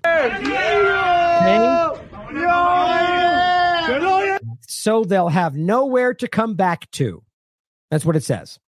After destroying somebody's home, we're told because Hamas is there. That's supposed to be the only reason this happens. They swear up and down they've got tunnels in Hamas. And then, of course, they had that one lady come out and say, well, every house has a tunnel and every mosque has a tunnel, justifying the destruction of literally everything. Exactly the point. And they don't, guys. It's provable. The bottom line is this is controlled demolition, which means they already went in there, which means they know Hamas isn't there because they're destroying everything. And your governments, a lot of people in high positions of media are blatantly lying to you about this because they're not stupid enough to think that's not exactly what it looks like, but they toe the line for Israel, which means a lot of people in large positions in the world, both media, government, corporations, are very dangerous people. Big surprise. Here's an example Jason Hinkle shares of Israeli soldiers. Now, I'm not sure if this is a new or an old video. Frankly, it doesn't matter. He's saying, and he argues they're kids. It kind of does look like juveniles, but it's hard to tell for sure. The bottom line for me, human shields. It's a very clear video that is impossible to ignore. Marching blindfolded people into a bombed out building at night. It's obvious what's going on here, guys. These are human shields. I just want to make sure we saw that because the truth is it's not new. And we've talked about this. Here's the full show. The open secret of Israel's use of human shields. Here is the shortened video of it, of just the human shield section, which you can watch. And here's the video, or rather, image showing one of those examples. Oops, hit play. Oops, that's weird. It's way at the end. Anyway, here is an example of a child being shot. I just want to include this, which is interesting and disgusting and sad. But Danielle Amodas points out the victim who has been executed point blank has been identified as the child Wadi Olian, 14-year-old. Now, it does appear that he tried to stab one of these IDF members, but I want to make a point about this. First of all, living in an occupation and knowing right now, apartheid, racist occupation, that they are rounding up children and Palestinians. I mean, they're admitting this at this point. They say it's Hamas and so on, but every time we get closer to some kind of possible exchange, they round up a bunch of people. So first of all, I'll let you decide for yourself about it. The point is, here's a video that appears to show this kid, which if you zoom in close enough, you can tell it's a brown jacket. It does almost look black from the distance, but you can zoom in and you can see it does look like a brown jacket, where the kid walks up, looks like he's called over by the cops. Now, at this point, what if this cop was saying, we're going to take you to jail? I'm not trying to justify or rationalize trying to kill this cop, but what I'm saying is you have to try to put your mind in the place of somebody who lives in a brutal, very dangerous apartheid occupation where you don't have rights despite their lies. And then he's going to go, I'm going to take you to jail when you've got a cousin that's never come back. Like, what might you do in that position? That's all I'm trying to say. It's just to think about, it's not your corner, okay? It's not where you grew up, unless you grew up in a place like this. So then, as you can see, The cop tries to grab him, okay? And then he takes out a knife, which I think it's a knife. That's how they're reporting it. And looks like he does try to hit him with something. Then the kid runs. Now, here's my point on top of it all. Is this supposed to be the only democracy in the Middle East? Well, this kid turns away, runs, and all the way here gets shot in the back and is dead today. Now, is that just okay because terrorism? Well, according to Israelis, it is. According to people in the U.S. who support what they're doing, they go, well, he could have been a Hamas member. Well, hold on a second. Maybe you're right. But how about the fact that you're supposed to argue that we're fighting for democracy? Aren't we told that? That you're supposed to be the one that is better than they are? Or are you just the same as Hamas? You see my point? If you're going to just murder this kid, how about you chase him down and arrest him? Is that not how that works in a democracy? Like, think about this in the context of the U.S. government. If that happened in a U.S. street, which it does sometimes, people would lose their minds. If they're both democracies, aren't you supposed to apply the same standard? Hardly. These people operate under no standard. The IDF can shoot whoever they want, whenever they want, at any time, and nobody cares if they just go, bad guy. He did this, or he has this, or he came from there. It's crazy to me. I thought that was an important context to include to that. So, sadly, this kid is dead, living in an occupation. Now, last kind of couple sections here. Looks like we'll be just on time. This person was kicked off of this show for simply arguing provable things facts you can prove about Gaza, like that it's an occupied territory. But it just goes to show you how the gatekeepers of the corporate media, and it may vary, and I will even go as far as to argue that I bet you, I don't know for sure, but I bet you these guys don't even know they're doing that. These are the kind of people that are in the position as Noam Chomsky would write, because, manufacturing consent, that they're chosen because they already have certain preconceived beliefs, and they get in these positions and then they basically toe lines because it's advantageous for their career, and and they go on from there. But you know how these controlled things work. Listen to people like Alison Morrow. It's very tightly controlled. They're not allowed to shock, and it becomes a point where they just agree with what they're supposed to think. So the point is that Israel's the good guy and all Palestine's bad. And just, it's so revealing the way they respond to this. His point was Palestinians are an occupied people and they've got a right to defend themselves. And these people lose their minds. Cliches, James. I've known you 20 years and you haven't changed your cliches. It's not a cliche. The government are holding. They haven't got any money. Well, the government have got they've got plenty of money for wars. They've got plenty of money to give Ukraine. They've got plenty of money to give. That applies to every country in the world, by the way. It's so funny how we're like, we don't have any money. And then all of a sudden, here's $14 billion to Israel, right? We can't afford pencils for our teachers, but here's $14 billion for genocide. Give Israel. They could sell an arms to Israel. There you are. Stupid, Steve. Are you look at that response. What a gentleman, right? Not juvenile at all. What, you stupid? For making a very obvious point that everybody can wrap their mind around. It's just people are gatekeepers, man. Totally nuts. Well, I mean, you come in here dressed in a scarf with a... there it is. How dare you support the Palestinians because you're down. Palestinian Do you actually really support the Palestinians? Absolutely. Think about even asking that question. Again, I thought they were people that were supposed to help. I thought that Hamas were the bad guys. Okay, these people that are pushing these agendas, they don't even hide that. Like, they'll never blatantly be like, all of them should die, unless they're a crazy Zionist, and some of them are out there. But they'll clearly insinuate with every other point that they're all bad, but then when pushed for it, be like, well, no, we're only fighting Hamas, and then we're going out, we're trying to save the civilians. But they hate them. They hate these people because they were told to. Absolutely. What about Hamas? I defend the Palestinians' right to defend themselves. Yeah. Do you say Hamas, it was a resistance? Sorry. I believe the Israeli government are a fascist government. I believe the Israeli government are a terrorist government. It's a democratic government, though, isn't it? It's a democracy. Oh, so that's okay. So Hitler was elected, so he's democratic. All right, so leave. You get out of here. How dare you say what the obvious reality is that everyone in the world is becoming aware of, and that the International World Court or that Amnesty International, Human Rights Watch, and B'Tselem all said over the last 10 years, it's an apartheid state. These people are ridiculous. You're supposed to be journalists, and they're not even informed about the most basic concepts of the conversation. Do you condemn Hamas? What about Hamas? How about the point is, as I've said many times, it doesn't matter what group you're pointing at. Palestinians, in any context, have the legal right to armed resistance. okay, under Fourth Geneva Convention, under international law. So when they acted with violence against Israel, they have the legal right to do so, especially when you're talking about the illegal settlements where this began. Now, when they then, in many cases, did kidnap civilians or shoot civilians, those were crimes. I've said this many times, you guys know, but it's worth repeating. That does then not invalidate international law, does it? Sort of like when the U.S. government goes into Iraq and kills and murders and rapes a lot of people. Well, we don't stand back and go the entire thing's illegitimate, even though it should be, since it's based on a lie and there was no, different point technically. But the point still remains that we argue that the war was one thing, but those crimes are separate and need to be investigated. Well, okay then. It's the same concept. But the problem is they've been trained to think that this is a dirty, dangerous terrorist group, so there's just no political or international context. That's why they do that. Dehumanizing. Iran are all terrorists. Russia, China, they're just terrorist madmen, maniacs. Assad just likes to murder children. Gaddafi just likes to rape. It's all a bunch of lies.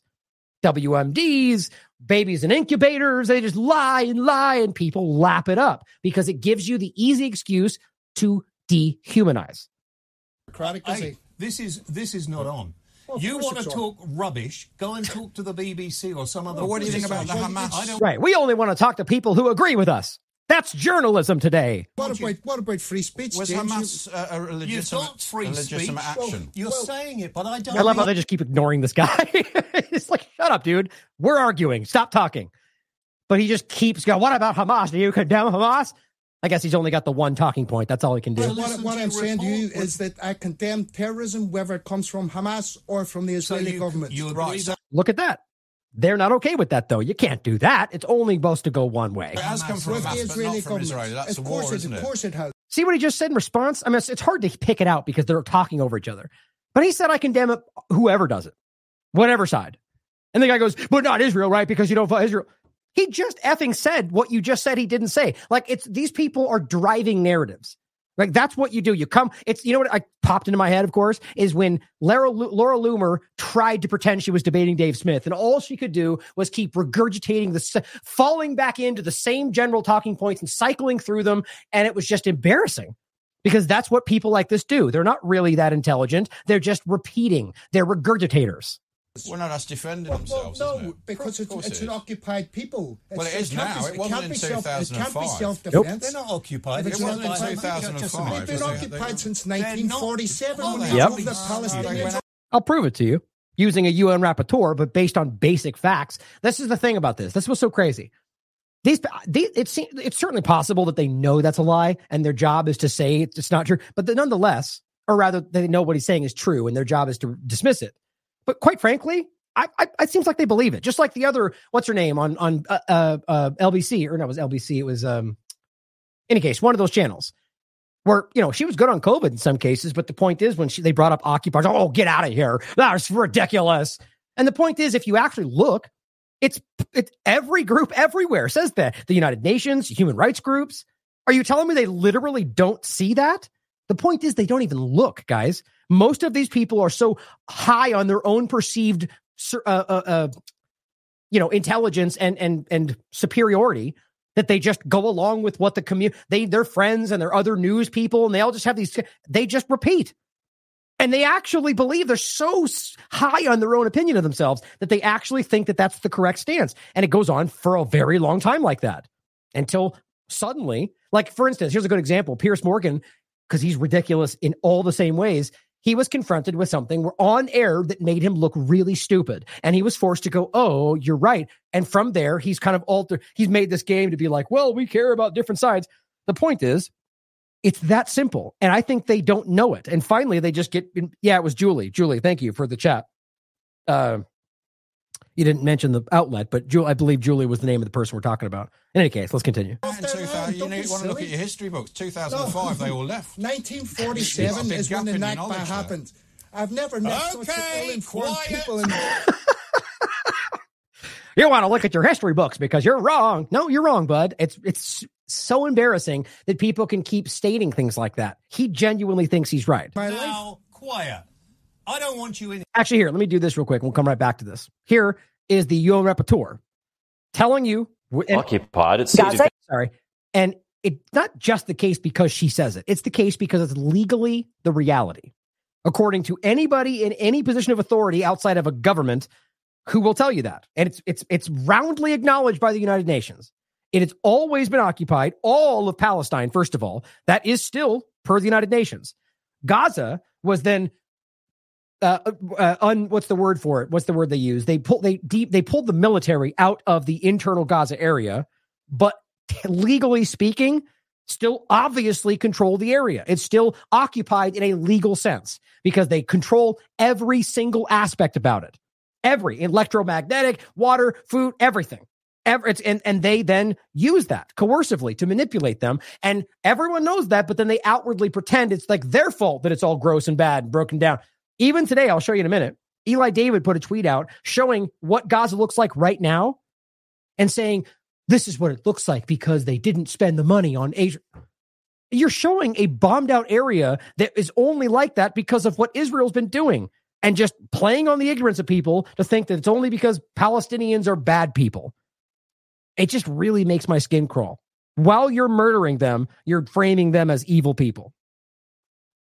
Here's what she said about whether it's occupied. Did it not cede control? No.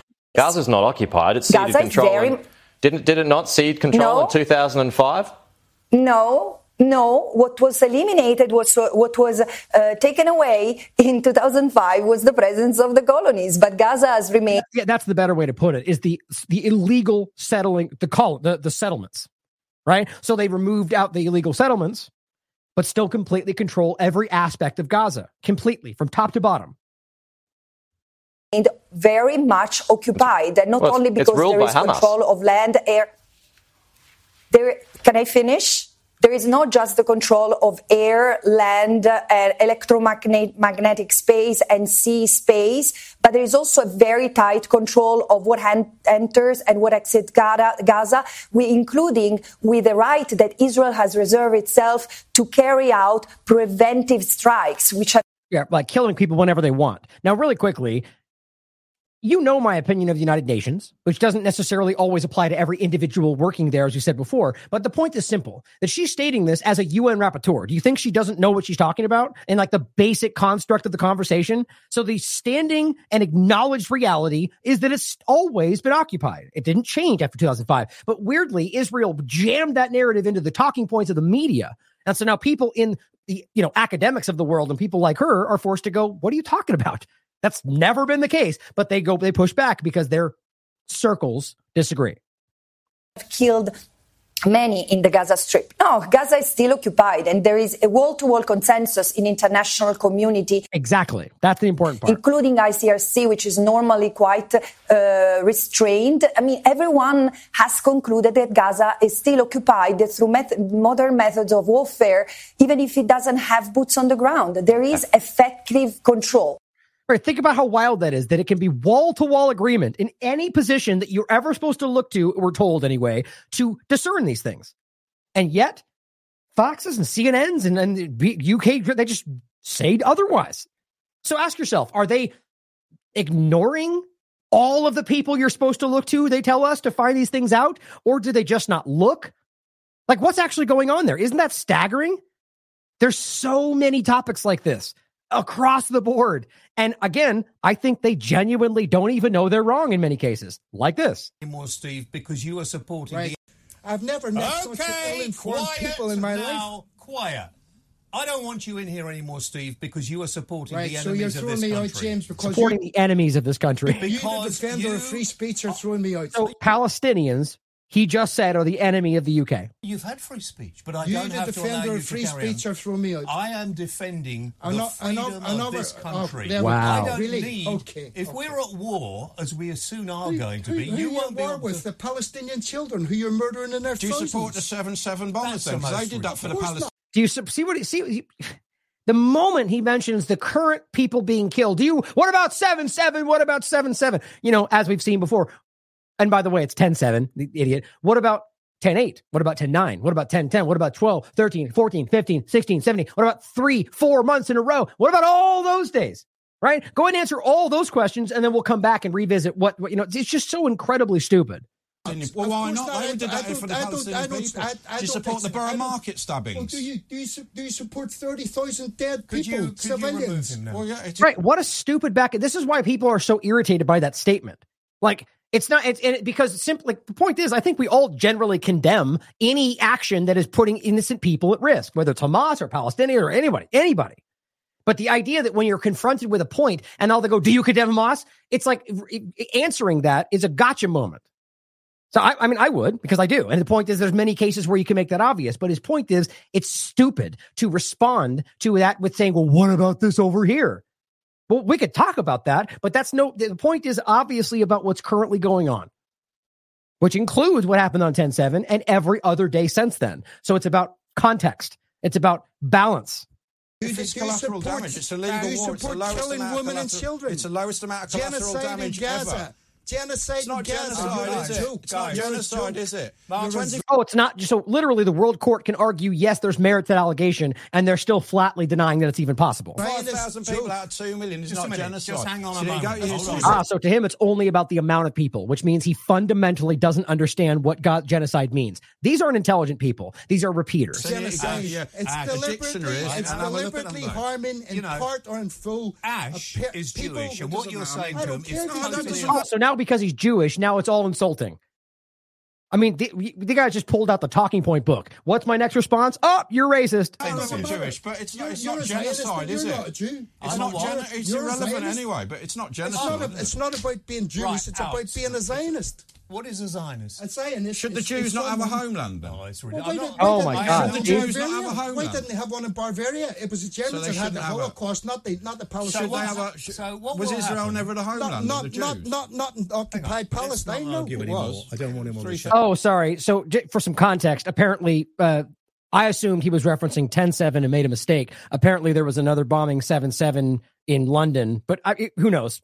Because he did bring up other bombings and other stabbings and stuff. So maybe he did mean an older one. But either way, the point is the same. There's no logical reason to be like, do you condemn this 10-year-old thing? How about if you don't say that, then I win? You know, it's like, it's just childish. These guys don't, I mean, it's so clear. And look, you could argue I'm wrong. Sure. Maybe they're right and I'm wrong. But I think these things are provable. The information around, for instance, Zionism is not Judaism. They can scream it all they want, but there's entire groups. In fact, I'm beginning to think more and more that the majority of Jewish population around the world is not in line with the way that Israel presents that. But either way, it's very clear that it's by and large, it's not all that. It's not only Jewish people think one way. That in and of itself is racist, isn't it? But these people don't know any better, or they don't care.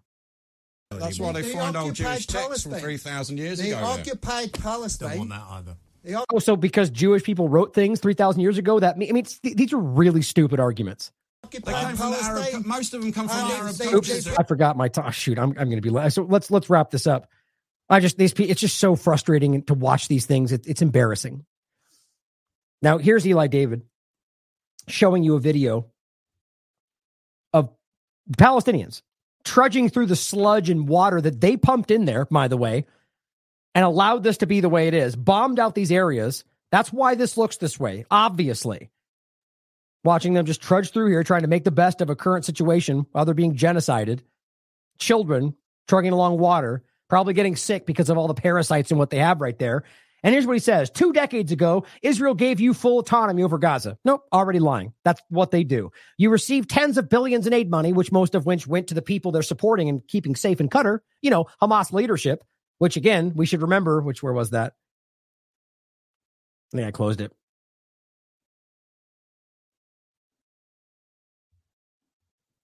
If you can show very clearly that Israel was funding Hamas, sure, one of these days it's going to be gone. I guarantee it. Well, that has to matter, doesn't it? So Netanyahu says this is our strategy. We fund Hamas so we can stop the Palestinian state that we otherwise pretend we're fighting for, right? So first of all, Gaza has always, according to international law, which apparently Eli David doesn't understand, has continued and always was occupied. Then they received tens of billions of dollars in aid, right? But this is provably shown to go to these leadership people who they funded and are still clearly keeping safe in Qatar right now. They're not going after them. Why? If they're going to annihilate Hamas, why are they keeping the leadership safe with the group they're using to help mediate talks about what's going on in Gaza, which is Qatar? But it says, and you only built terror tunnels and weapons with it. Well, that's ridiculous. The idea that, first of all, you can show that some of these, including the main one they argued, Al-Shifa, was built by Israel. Even the prime minister, former prime minister Barak, made that clear, openly said it, which embarrassed everybody. You glorified murdering and kidnapping Israelis.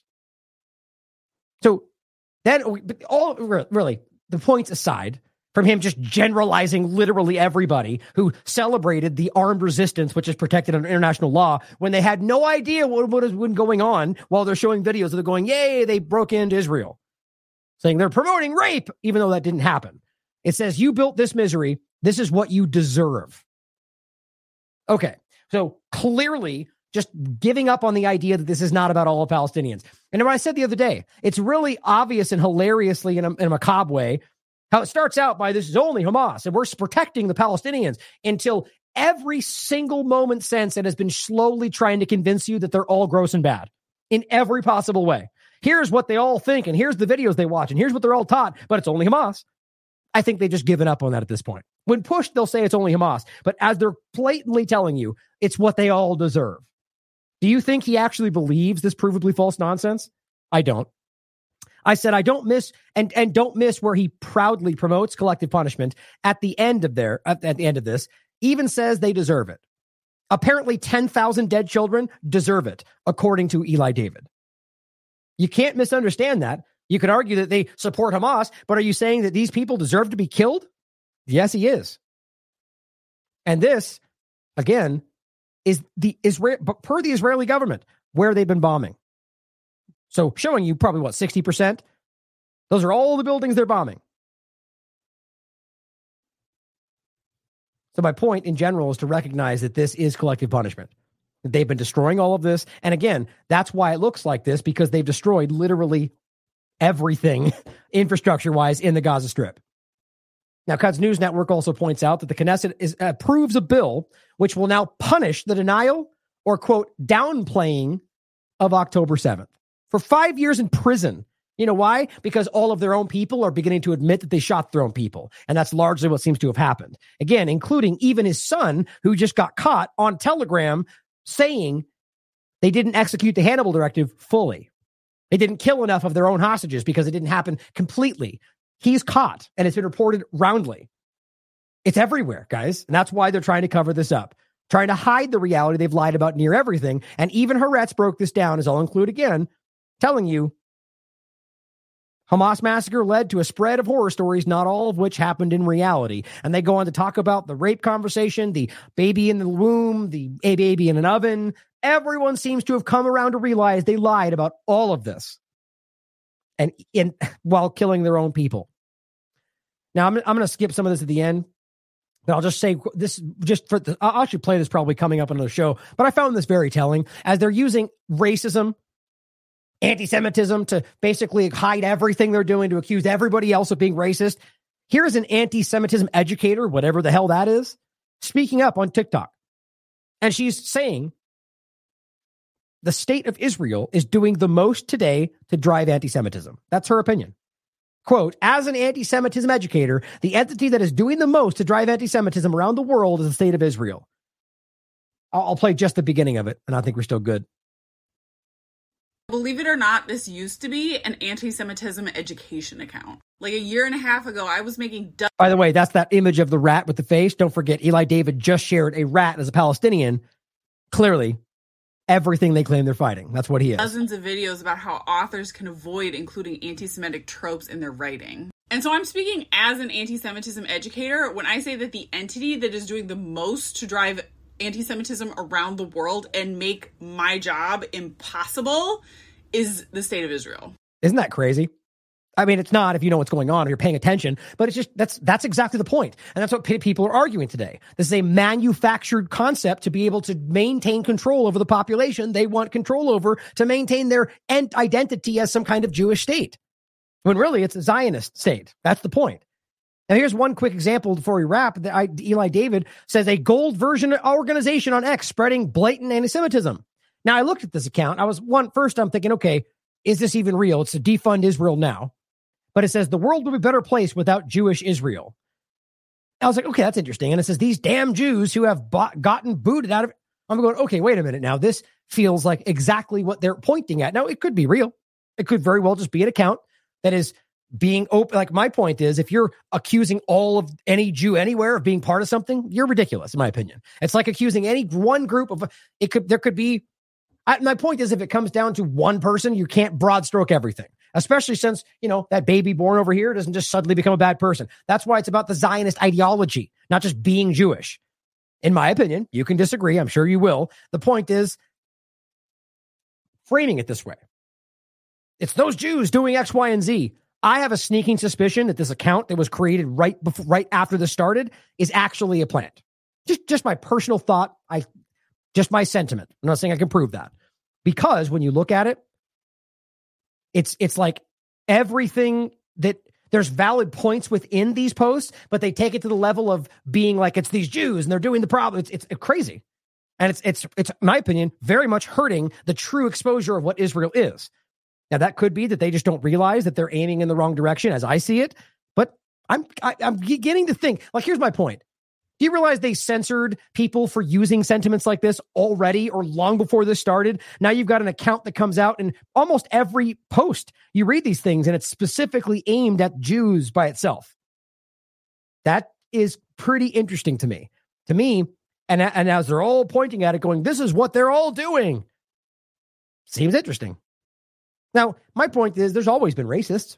There are people that believe that all Jews are one thing or all Christians are one thing. Those people suck. Those are bad people who don't recognize nuance or just hate people for certain characteristics, right? Those are gross people. That's my opinion.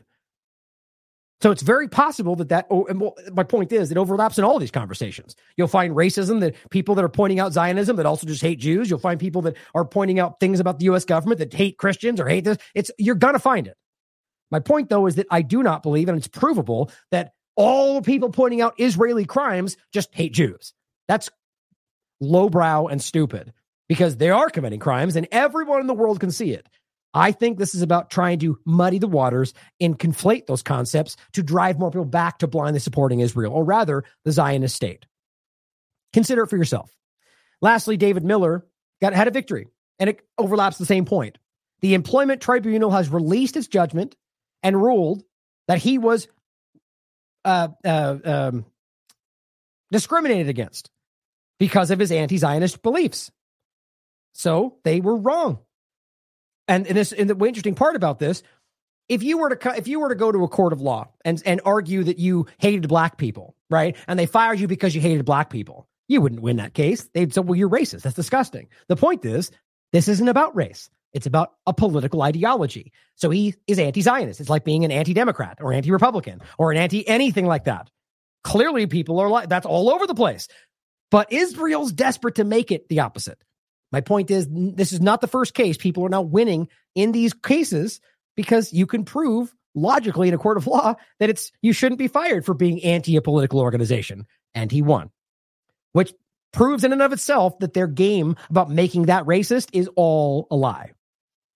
Now, I'm not going to play this because, well, we've already got only 7 minutes past. I'm already going to be missing my thing. But anyway, the point is, here's Angelina Jolie pointing something out. Now, I don't believe that any of these people, like these, I guess the simplest point to put it as is people in the media, Hollywood, whatever else, people at a high level like this, a lot of them are convinced that they have some kind of inside knowledge or aware. Maybe they do, but mostly it's that that they're wildly outside of the know, but they think they are because they're all padded and got people around them. They think, I've got a friend in the CIA that tells me everything, when really they're just lied to you about everything. My point, though, is that even people in these positions, because of how clumsy this was, because of the belligerent nature of Israel's genocide, have shaken people free. And what she's describing is not just about Israel, guys. It's about the entire international dynamic, and that it's all a lie. It gives me hope to see people like this pointing out that now we should consider whether this is some secondary manipulation to get us into, always ask that. But regardless, take this as a win, because it is. People in any point in life right now are going, hold on, that's not what we were always taught it was. And I think that's a very powerful moment to see how clearly people are seeing through the bigger illusion. That is the most disheartening thing. I think I thought, at least even 20 years ago when I started to work internationally, that there was this, in my head, some weird idea of good guys, some idea of those, whether it be certain countries or certain peoples. Maybe it was this holdover from World War II and this thought that this was like, so that the lines were clearer. Again, also kind of recognize the naivety, or wishful thinking, but the idea that we ever thought that it just post World War II, it was all good guys versus bad guys. That's just where it went. That's crazy that anybody would actually think that's logical. It's just power structures that end up doing what they want. And that there was going to be these human rights goals laid out, and that there would be things stood up for, and that if these things weren't done, there would be pushback. And these were and I really thought that's what it was. I even thought that's what the United Nations was. I thought, okay, there's some lines in the sand. There's some understanding, and we're going to grow and fight for improvements in these areas. And to watch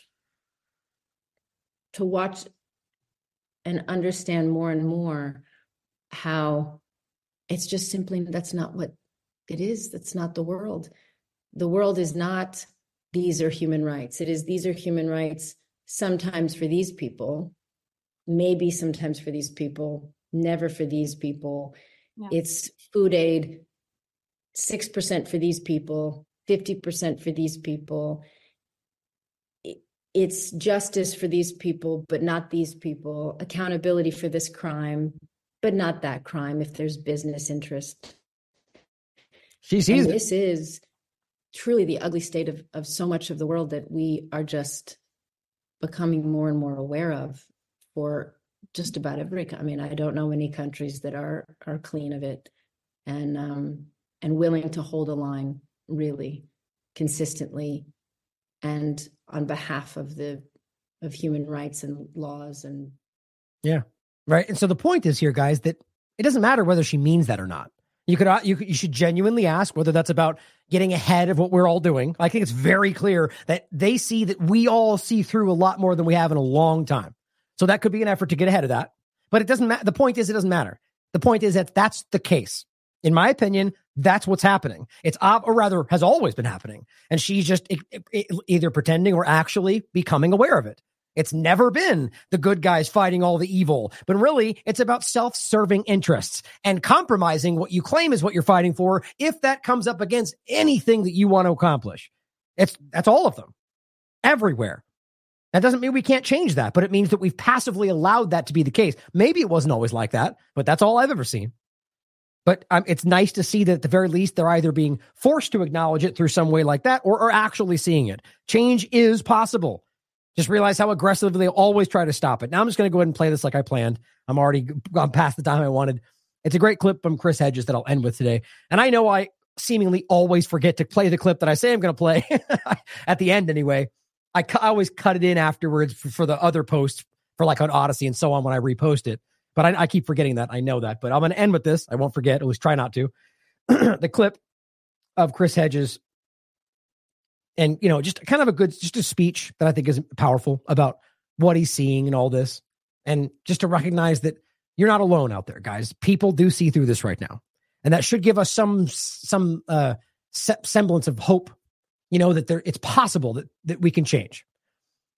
And I want you just to remember, as always, that there are a lot of people out there for any number of reasons, may not be what you would think, but that are actually fighting for awareness and to change and to help the people that are suffering right now. So support that. I guess, that's the most important thing right now that I can see is that we need to stand up for what we believe is right. And on a side note on general, or a small note to end, I was thinking about this today. As I said earlier in the show, we can really more than anything affect what's right around us. The people in our circle, the people we engage with. So as always, be better in the small ways that you can. That's really the only way we truly ultimately affect the world around us. Go open a door for somebody. Go help somebody when they don't expect it. Be the kind of person that then causes that person to go, I want to be like that. I want to be better than the person, than who I was or the people that I'm usually around. Go out and do something kind for somebody that doesn't expect it. Help people that need it. Just find ways to better the world around you. I think that's all we can really do. So hopefully that will translate further and we can save a little bit more life, stop a few more bad things. But thank you for support, guys. Thank you for continuing to be here and support The Last American Vagabond. I love you all. As always, question everything. Come to your own conclusions. Stay vigilant.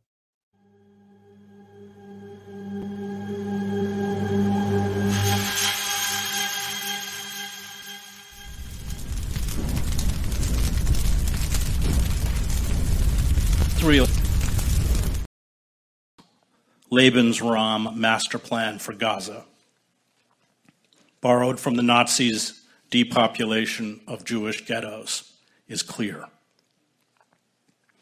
Destroy infrastructure, medical facilities and sanitation, including access to clean water, block shipments of food and fuel, impose telecommunications blackouts, unleash indiscriminate industrial violence to kill and wound hundreds a day.